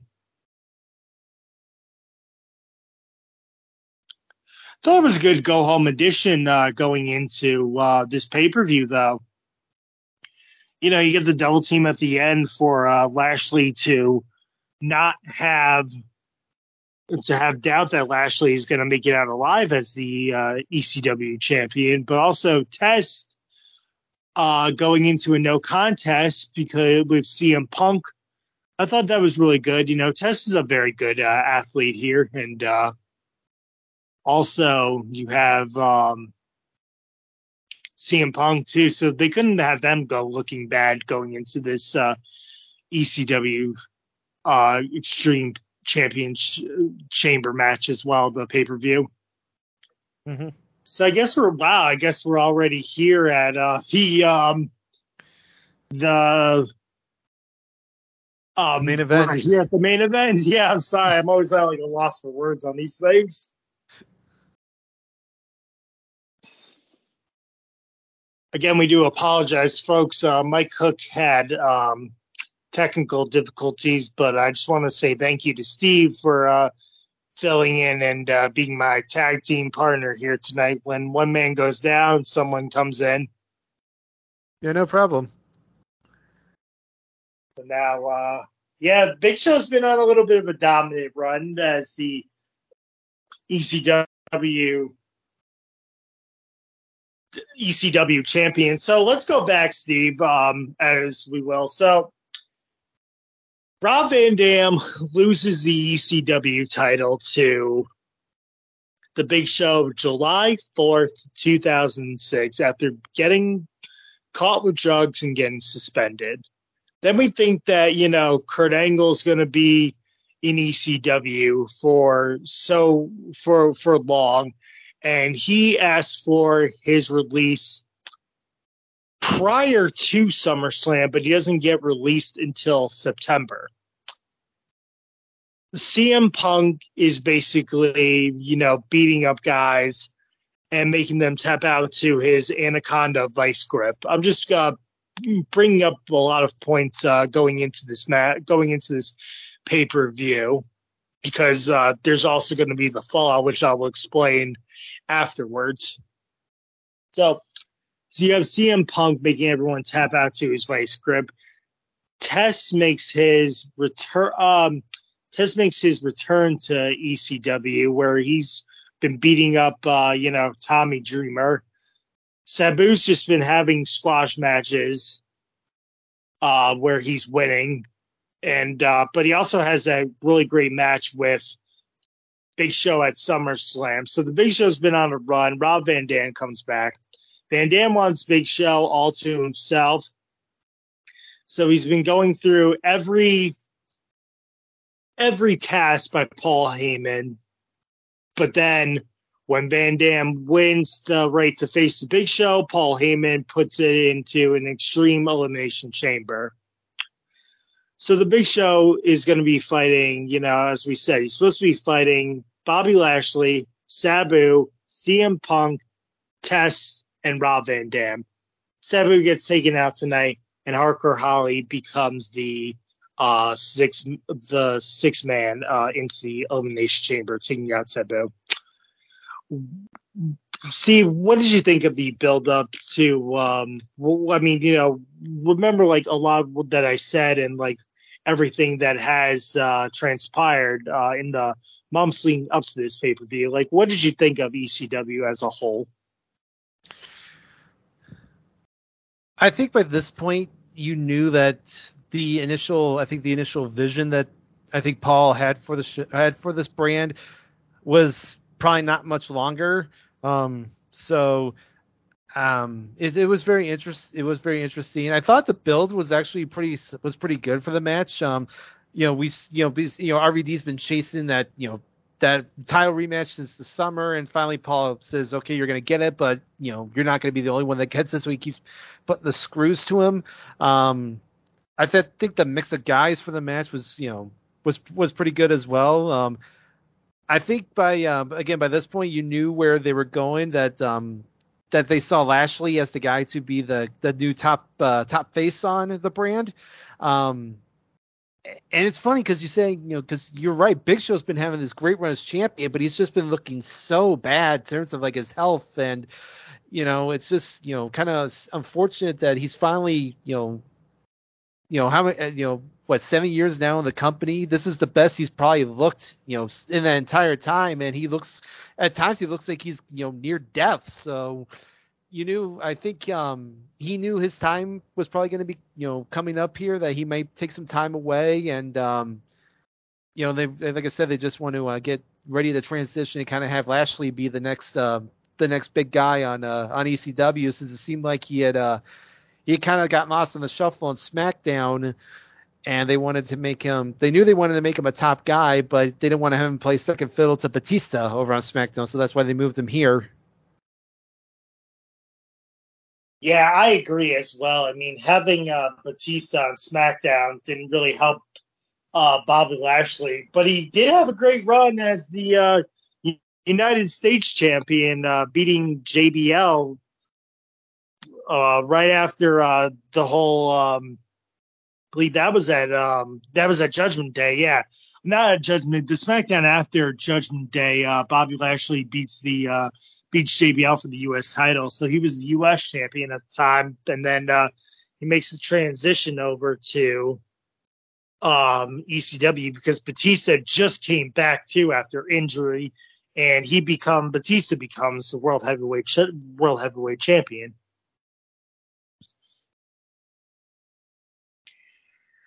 So here is the backstory to the fallout of this pay-per-view. Paul Heyman, it's been said on record that the real reason why Paul Heyman got fired, and Paul Heyman does get fired, and he doesn't come back until, I don't know, Steve, 2012, I believe. Yes, he comes back right around as they start building Triple H and Brock at SummerSlam. Yep. So, from what I read is that they had their disagreement on who should walk out of the Elimination Chamber and the pay-per-view as champion. Vince McMahon wants Bobby Lashley, and Paul Heyman wants CM Punk. I don't know if he wanted CM Punk to win, but he wanted CM Punk to go on a run and just make everybody tap out to the Anaconda Vice Grip and walk out as the ECW champion. And so Vince McMahon just had enough of Paul trying to get what he wants. And, Vince always has the final say. But Paul just wouldn't let it go. And he kept on budging and budging until Vince was like, Paul, you know what? We're going to have these disagreements all the time. I'm going to have to let you go. And that was like legit it. Vince McMahon just had enough of Paul Heyman and his constant arguing and not just letting things go. And if you weren't going to do it Vince's way, he let him go because, Vince wanted Bobby Lashley. And I think it's like it comes down to what Vince wants. And Vince really wants Bobby Lashley to become ECW champion here. Your thoughts, Steve, and what you heard about this? I think just here, I know we kind of have the volume down here, but just hearing Paul's little promo there at the beginning, I think you could definitely tell he was checked out. He had this, this whole this whole big thing of what he wanted the brand to be when it came back in June. And it was kind of, conflicting with Vince and, like you said, the back and forth, and then kind of like, the final straw here with Vince being animated about having Lashley as champion. I think Paul just kind of saw the writing on the wall. He was just like, I'm done with this. I want out. And, I feel like I've heard rumors too that, one of the other initial plans they wanted was for Lashley to win, but then he turns heel and is revealed to be Paul's new guy. Like he get like Big Show, with Big Show stepping away, Lashley was going to be kind of like the next big heel to be by Paul's side. And I guess they again just didn't want I think Vince was, he wanted Lashley to be the top face of the brand. And I think this is also kind of where you see I think where Punk kind of starts seeing the writing on the wall, because I think, like you said, he felt maybe he was going to get a good run here, and he was he was a Paul Heyman guy, and I think we kind of see it takes him a while to kind of get going shortly after this, as we'll see, but it was just a really weird time, and I think the brand could have still done well in the coming months if they maybe had dropped the ECW name after Paul had left, and they switched it to another name. I think we'll see in the years to come what the brand becomes, and having like the ECW name attached to it, I think was an albatross that just kind of weighed it down too much.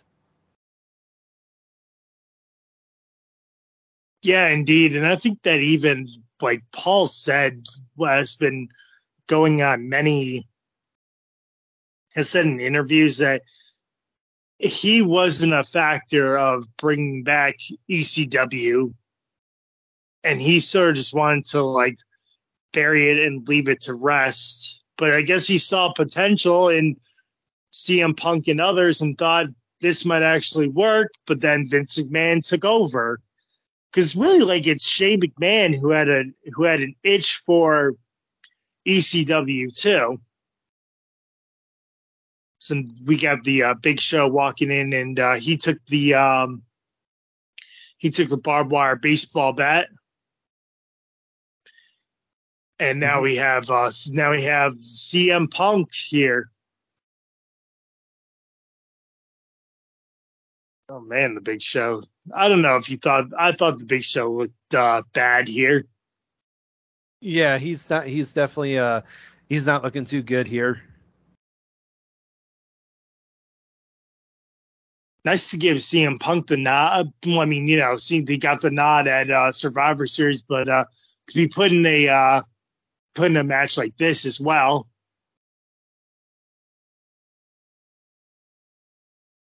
So he's about he is 6 months into five and a half to 6 months of his career is here in the WWE and ECW. Did CM Punk do any impact before WWE?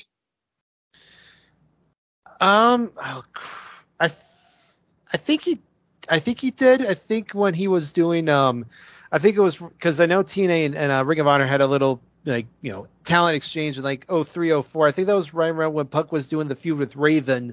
That he kind of showed up. That he showed up in TNA for a little bit. I don't think it was for long though, because then, like I said, I think by 05, he's got the feud with Joe, and then he had then like I said, he signed with them, but then they made him the world champion. He did the whole summer of Punk in the summer of 05. So if he wasn't TNA, it was only for a very brief time. So now we have CM Punk with the chair. I think Big Show is going to be. I don't know if he's done after this pay-per-view. I have to remember, but I know that he's not long, and he's gone by January of 07. I heard that it was going to be Big Show versus Hogan at WrestleMania 23 for Hogan being in Trump's corner and Big Show being in McMahon's corner. That was like a rumor. Yeah, I don't know. I don't remember if you heard that one, Steve. No, I heard that one. I think, and I do think, I think shows on the next ECW that you and Michael talk about, and then I think after that he's done, because I think I read they offered to extend his contract, but he said he declined it because, again, like I said, I think he knew that he needed to get his health in order first before he attempted to continue on here. And speaking of health here, Test is looking incredibly unhealthily jacked here. I mean, he is insane. Yeah, I kind of like this Test. Everyone says it should have been him at the Survivor Series 1999 main event. I mean, I remember when he came back and they announced he was going to be in ECW. I thought it was a good, he was a good addition because he had been gone for a while and now he was, back. I thought he was a good veteran presence for the brand. And yeah, I mean, we'll see. He kind of gets a little bit of a push here, but yeah, he just looks so. I mean, if he didn't look like he was about to burst out of his skin, I think he could have lasted a little bit longer. Yeah, he's not long for WWE because I believe in 2007, maybe mid 2007, he is in TNA as Andrew the Punisher Martin.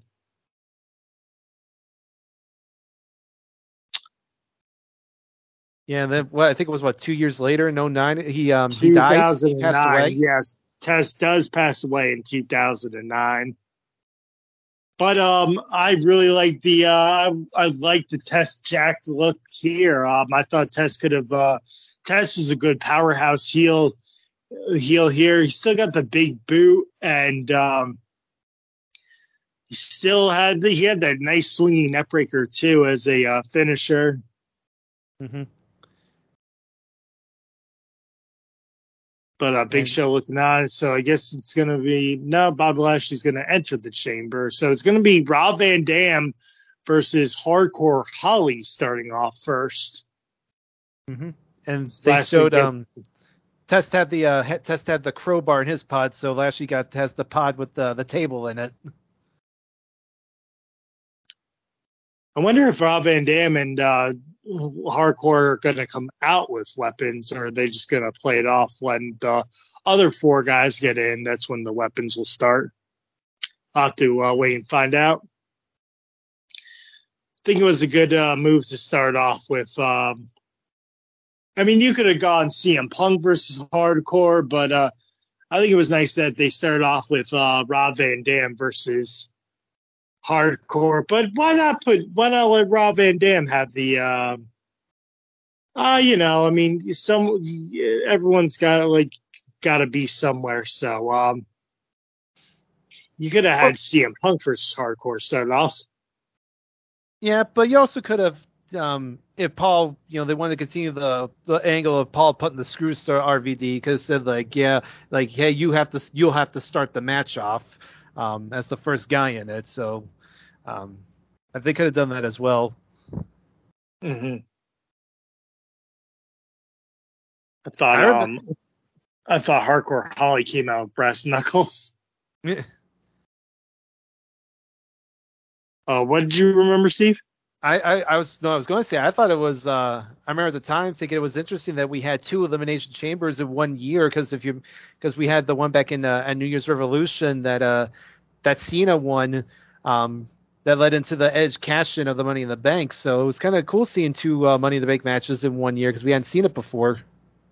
Oh yeah, the 2 Elimination Chamber matches. Yep. Yeah, because there's no back-to-back. There's no double Hell in a Cell in 2006. They went with 2 Elimination Chamber matches. RVD getting the pop like he always does.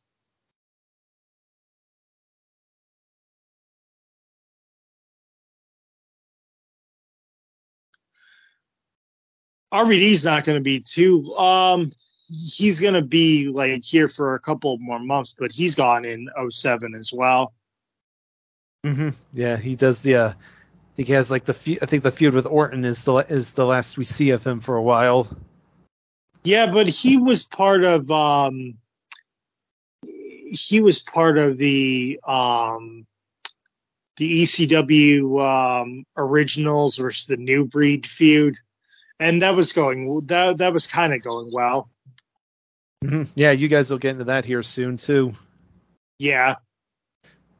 But this seems like the last big highlight for 2006 of ECW. A lot of the highs and lows in 2006. I mean, you could say that this is probably an in-between. So it's a 5-minute interval before the next competitor gets in. As I was saying, this pay-per-view leaves with, I don't know if the fans leave happy that who wins this match, but it does seem like a low point from the business standpoint of WWE and Paul Heyman's relationship as well.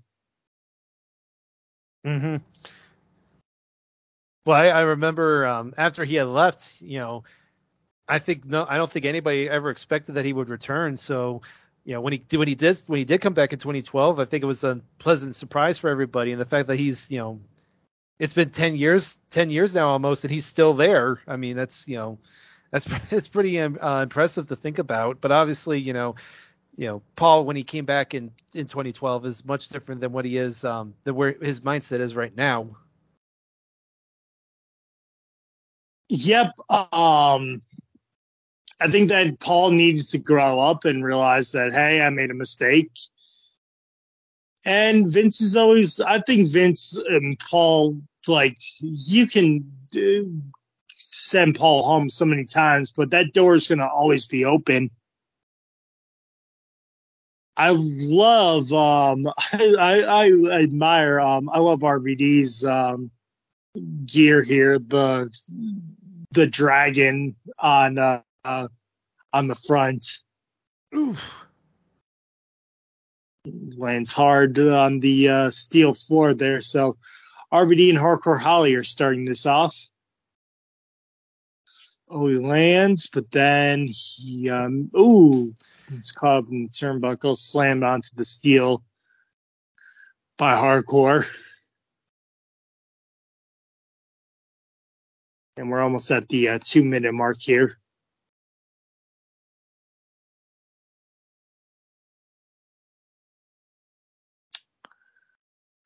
They're already using the Elimination Chamber.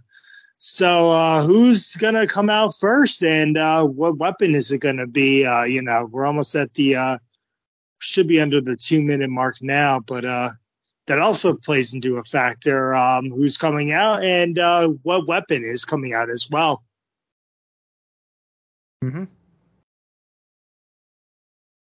Everyone's looking on, of Hardcore Holly and Rob Van Dam here. Hardcore going up to the top. Not too much there, so he just gets the kick to the face.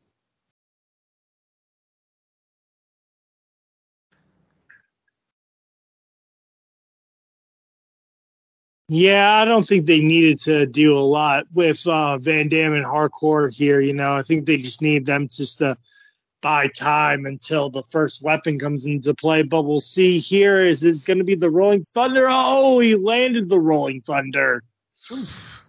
Ooh, onto the outside. Oh, I forgot. You're like 2 seconds behind me. No, it's fine. No, it's all good. Oh, he landed that Rolling Thunder. That's gotta hurt for Hardcore. Well, if you think about it, RVD is the only one of these guys that's had experience in this in the chamber because he was in the very first one in it's 02 Survivor Series, so he knows how to use it to his advantage. And he almost killed Triple H in that match. Gosh, that was so bad. He landed right on his lungs. Yeah, well, yeah, on his throat. Oof. Yeah. But I think I feel like the time is being slowed down a little bit, like between intervals. Like it seems like they want to speed it up and get all the guys in there, but no, they're actually taking their sweet time here. We're almost down to the 30-second mark. So who's going to be the first out of the 4 in the chamber pods to make their way in with their weapon of choice?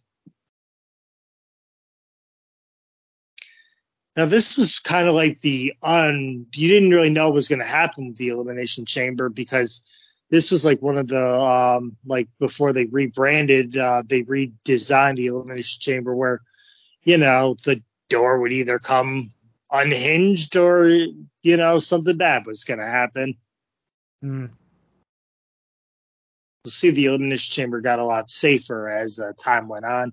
Oh, who's going to be the first one out of the 4 with the weapon here?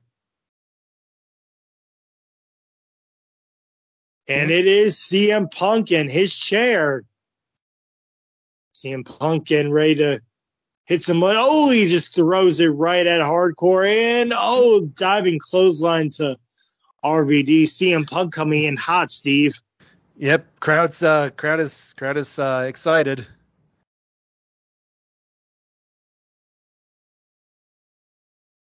Oh, he gets hit back with the chair by RVD. Rob Van Dam catches it and he throws it back at CM Punk. So that's gonna give him a little dazed and confused. Paul Heyman looking on like, oh crap, this is gonna be good. I hope so. He thinks it's gonna be good.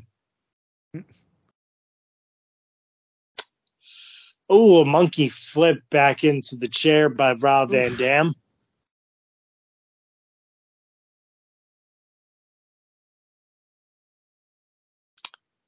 Oh, no. Oh, diving leg drop into the chair. Whoa. Something RVD usually does in his matches. Know. So I think Punk and Van Dam are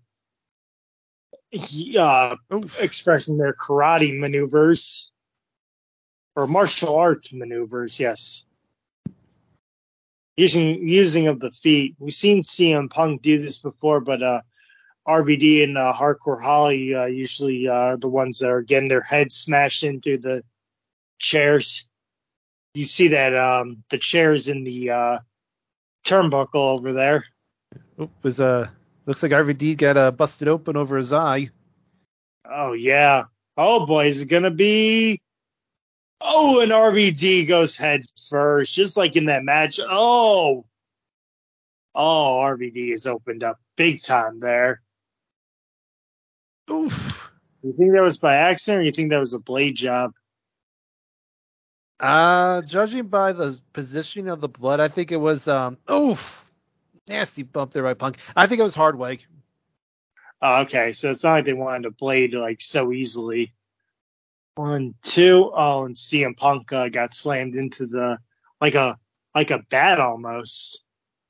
Mm-hmm. He got slammed into the chamber there, but only for 2 counts. So everyone still who's in the ring now is still in the match.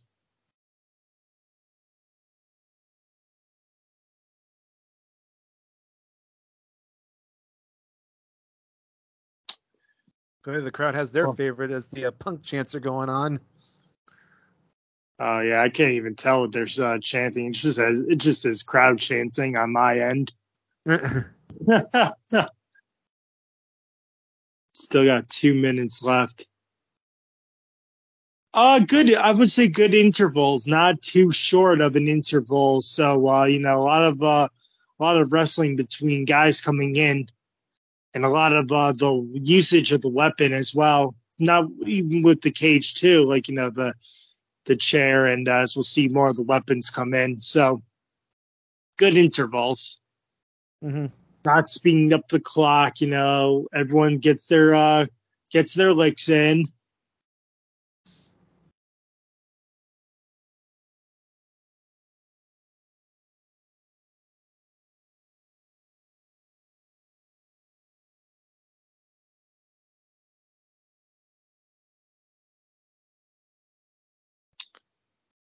At this point, like it does seem like you know, I guess minus the Big Show, like and RVD, anyone could have really walked out of the Elimination Chamber the champion, but I think they really just wanted to go with Lashley. But you could see Hardcore Holly winning or CM Punk. I mean, Test could have been a good heel champion as well, given how like in shape he is. Yeah, I would have. I think I probably would have. If I had to pick, I probably would have said Test over Holly. I don't think Holly was gonna probably walk out of here as champion. Too. Yeah, I think Vince still remembers the Royal Rumble 04 match with Hardcore and Brock Lesnar. Yeah. So the next competitor is coming in as there's 10 seconds left on the clock. Who's going to be next with their weapon of choice? Ooh, So 3 running guys knee. left. Oh, nice kick by RVD there. Yeah, I think it's going to be Test. Oh boy, here comes Test in the crowbar. Oh! Oh my god! Oh, that's got to be that's insane. What Test is doing to RVD right now? Mm-hmm. Literally just ripping them open with that crowbar. Oh Yeah, I God. thought that. Yeah, I thought the crowbar was a good choice for a weapon because it's a weapon you don't see all the time being used. So it was a nice for them to pull like a different weapon as opposed to a standard one like the Singapore cane or something like that. Yeah, I didn't think I saw a lot of crowbars in ECW used as weapons. Saw the kitchen sink and the cheese grater at one point. Yeah. Hardcore Holly and Rob Van Dam continuing where they left off in that match. Oh, Test gets a shot.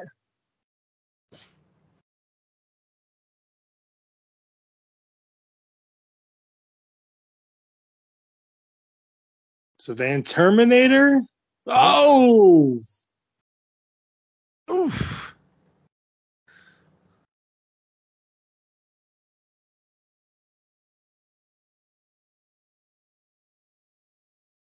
RVD doing what he does best. Oh, is he going off with a frog splash? It looks like a 5-star frog splash. Oh, Oof. Van Damme is split open here, and one, Yeah, now I'm thinking that two, maybe it was a third. blade job. Oh. It was. I think that was a slap to Paul Heyman because he wanted CM Punk to make everyone tap out. Yeah, well, you could. Well, crowd wasn't happy about that one, and He just big that's booted well. hardcore. One, Oof. two, three. No, hardcore Holly gets in too right away. I think they botched it because the ref didn't hit the mat for 3. I think he thought Hardcore was supposed to kick out. Uh, I don't know what happened there, but Steve, bad spot. So I guess Vince was like, well, I'm going to stick it to Paul, and my guy and CM Punk is going to get eliminated first. It's Rob Van well, Dam that's going I to think the they tried to. top. Well, that's why they had. I think that's why they had RVD eliminate him to try to soften the blow. But yeah, crowd's not having it. Oh, yeah. So Van Dam is going to go for the 5-star frog splash above the chamber. Then you see Big Show got his hands through the chains. Oh, Ooh. that slams him now. Test cheering on. Big Show having Test do all the dirty work. Yep. Well, now Test on top of the pod. Oh, he landed. Holy crap. One, two. Oh, I don't He's gone. know. Being props to Test for doing that bump. Yeah, but I don't think that they should have eh, Well, two heels. well, they clearly wanted both RVD and Punk out, so Lashley would get all the support. But like I said, now I think the crowd is just now they know what's going on. That's why they're not too thrilled about this. I think that you could have gotten. I think you could have had RVD eliminate Test and have Big Show eliminate RVD. I think that should have been RVD, Lashley, and Big Show as the last 3 guys in the chamber.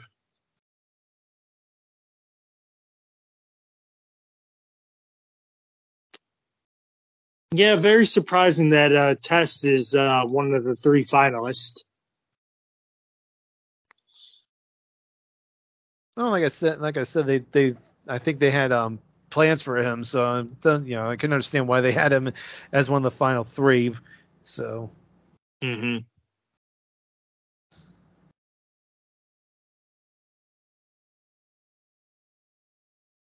Test is struggling a little bit to get up. Would be pretty funny if Big Show came in, then they were just like, "Oh, I'll just help you. We'll heal up." Big Show's got his barbed wire bat. Bobby Lashley's got the table.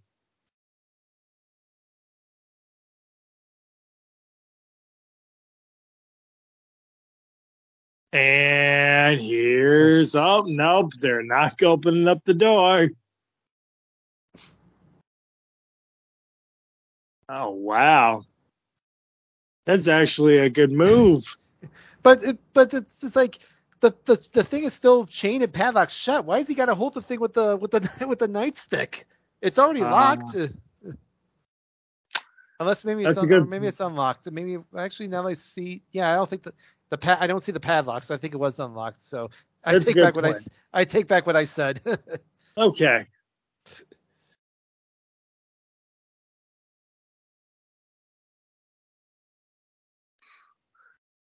Lashley thought he was going to get in there and destroy Test, but he got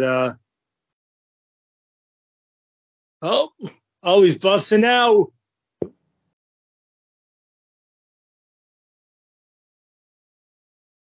Bobby Lashley doing some good maneuvering. He smashes the that table. Yeah, that table not cooperating though. Through the roof. Nope. Bobby Lashley does get out of his pod. So the Big Show's the last entrance. She's just going to go for a, nope, goes for a clothesline here.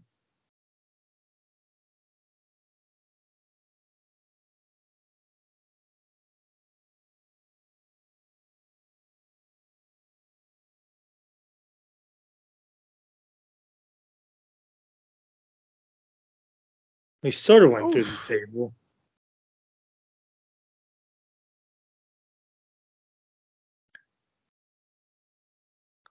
Now Test's got the boot in his face. Oh! Test is getting dominated by Bobby Lashley.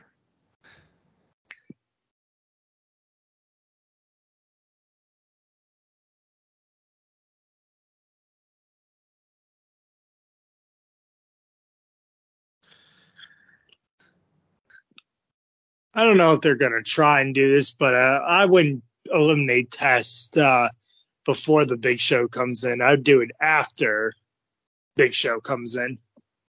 Hopefully they hold on to him just a little bit longer. Test making a comeback, after getting slammed into the pods by Bobby. Mm-hmm. I mean, Test is they made him look really good in this match. I mean, get 2 eliminations. Like I said, taking that bump off the top of the pod, and now trying to come back here against Lashley. So they made him look really strong. Yeah, but he got that diving elbow. So, Steve, let me ask you: do you think Test should have won the WWF title in 1999? I mean. Hindsight is, he was pretty over at the time, but They went with the other direction. I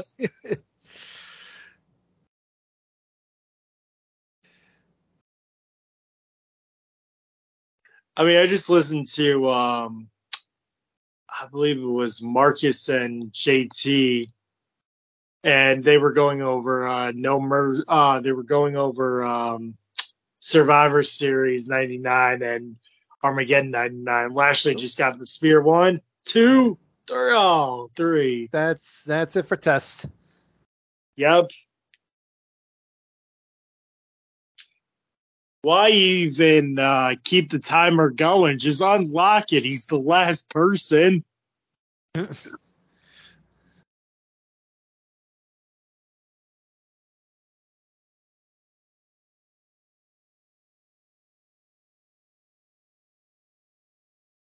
I'm trying to. He's like, "Show, I'm done after this pay-per-view.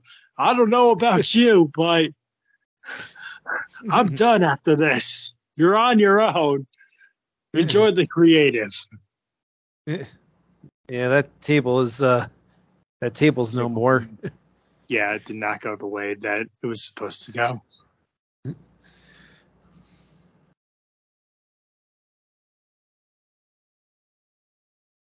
Oop. So we're down to our last 2 combatants, Big Show and Bobby Lashley. So all in all, this pay-per-view has some good, a lot of bad. Not a lot of bad, but it's got good, it's got bad, some downright ugly, but they tried something new. Mm-hmm. And bringing back ECW in 2006. They tried something new. And it's not even that WWE presents December to December. They tried to just make it ECW presents December to Dismember. Mm-hmm.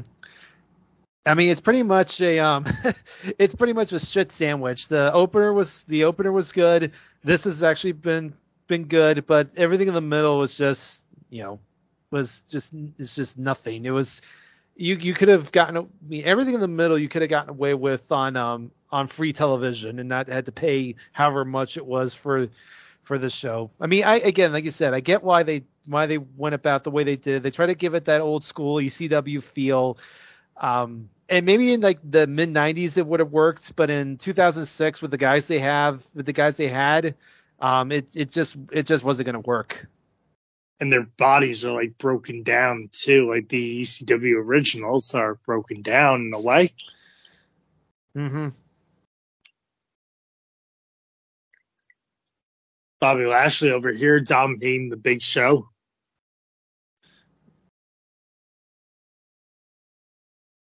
Oof, right through the pod. Slam right into the pod.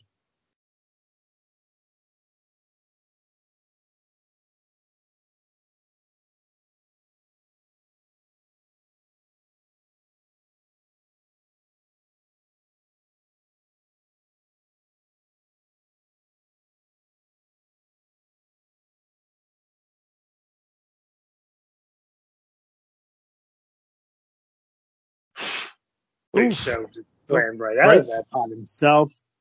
Yep.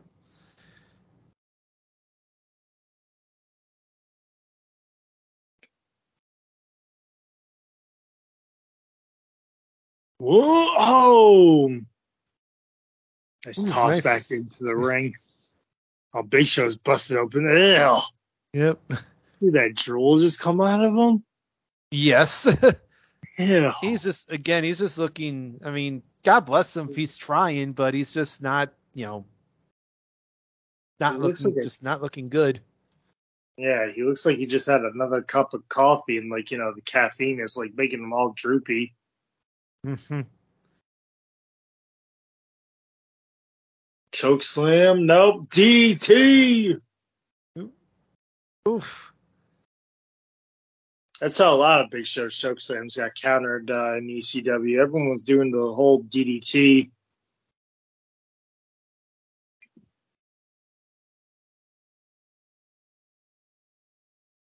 Do you think this match was a little bit rushed? A little. I mean, I'm just looking at we're looking at the timer right now. The show itself is only 2 hours and 14 minutes. So, I think it was just a, we talked about it earlier how like going into the show, only the opener and this match were the only advertised matches, and in between we only had four matches. I think it just played to the lack of depth that ECW had. 1, 2, 3. Oh, that's how it ends. Oh, gee. Yep. But Bobby Lashley is now the new ECW champion. But yeah, and he did get a good pop. He did get a good pop. I'll give him that. He did get a good pop, but not But I don't think it was. I'm sure it probably wasn't as big as I think they were hoping. Yeah, they're not jumping up and down over here. Yeah. I also heard that this pay-per-view does get shortened pretty well for pay-per-view time, so it doesn't go off at 11. It goes off around, I think they said 10:40, 10:45, like from a 3-hour standpoint. Mm-hmm. Bobby Lashley is the new ECW champion. Paul Heyman's got his head down, I can only imagine what probably happened after the show went off the air. Because we know that Paul Heyman was gone before the show started, that Vince had let him go in a way. There was a parting of the ways. Mm-hmm. Yeah, I think honestly, I think what I think they should have done is I think the match was good. I did enjoy it. I gave it if we're going grades, I would give it 3. I would have given it 3.25. I think the biggest issue I have with it is if you're not going to have, because I think going in, I think most were expecting Punk to win because he was, because I think that's where they thought they were going, and I think what they should have done is they should have just taken Punk out of the match, just had him and Knox had like one final blow off match at the show. Maybe do something like where Punk wins, Kelly gets her freedom from Knox, and then you just put somebody else in the match. You put Sabu in, or you put like Sandman or Dreamer in it to kind of give it a little bit more of a An someone that ECW edge. right plus someone ECW that sparkle. yes plus someone that isn't going to be you know to split, kind of take some of the heat again away from Lashley. Like I didn't have a problem with Lashley winning the match. I know I get where they wanted to go, and it was fine because again, Lashley was a guy that they saw as a top guy, and they wanted to take ECW in a different direction. So I thought he was the best guy to do it. But I think you take Punk out of the match, put somebody else in there, have Punk and Knox do their final blow off, and you keep the opener as is, and then and I think it would have helped the show a little bit, maybe not a lot, but I think it could have helped it a little bit because like I said, I do think Punk suffers a little bit going out of the show, and obviously you and Mike will get deeper into it as you go through the television, but I do think it hurts him to be in this match and get beat like he does. Yeah. But I also think that's because of the backstage politics of Vince McMahon and Vince and Paul, having their little spat. And, he's got the last word. He got the last laugh to Paul in a way because, Paul was pushing way too hard for Punk. And Vince was like, you know what? I'm going to have him get eliminated first. Mm-hmm. Well, Steve, I don't even know how to ask, but I guess 1 out of 5, I'll say. How would you even grade that? Like, what would you give this? I'm going to say 1 out of 5 here. Like, because I don't even think it reaches the potential of 1 out of 10, so. Yeah, 1 out of 5 sounds about right. I mean, like I said, opener was fun, was good. The main event was good. Everything in the middle was just not just bad. I mean, Oh yeah, what I was saying was 1 to 5, because it doesn't have the potential of going 1 to 10. But would you say it's a 1 anyway? Oh yeah, it's definitely one of the worst shows they've done. I don't know if it's the absolute worst they've done because we've had some bad ones before, and we'll definitely have some bad ones going forward.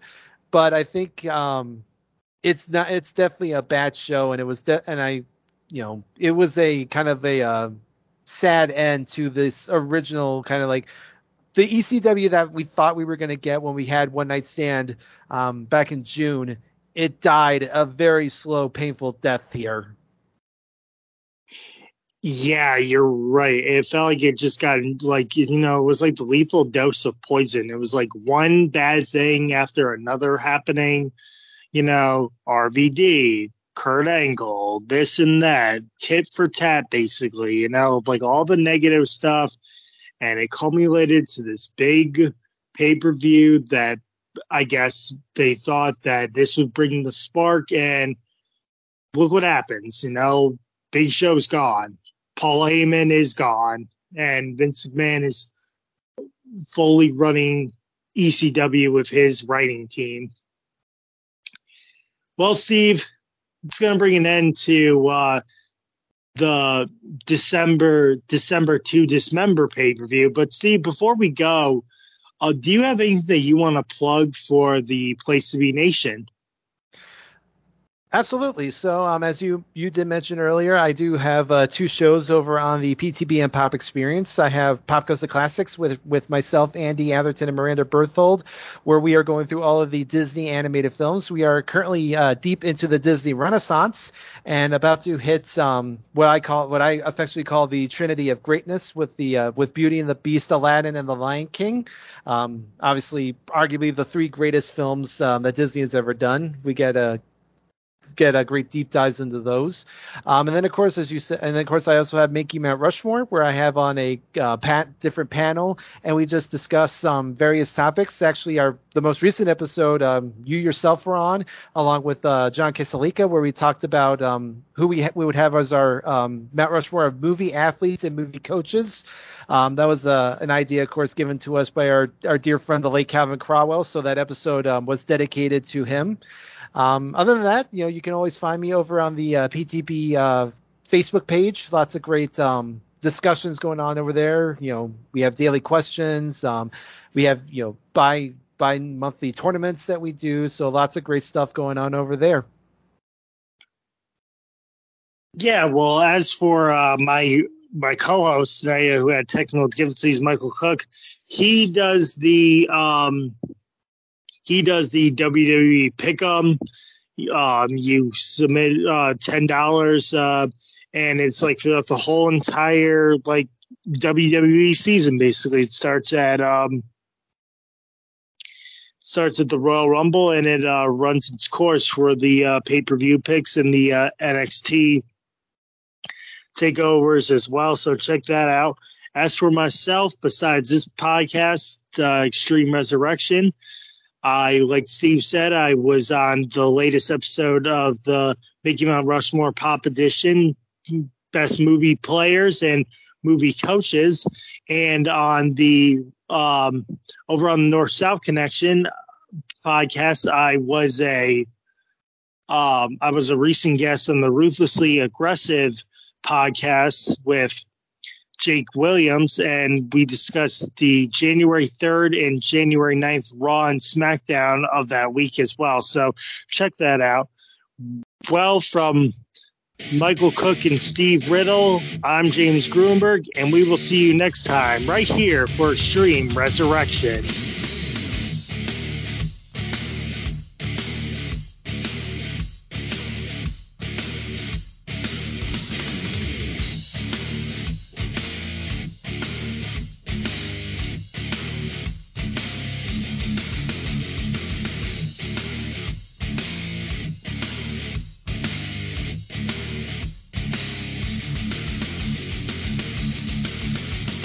Can't you see I'm easily bothered by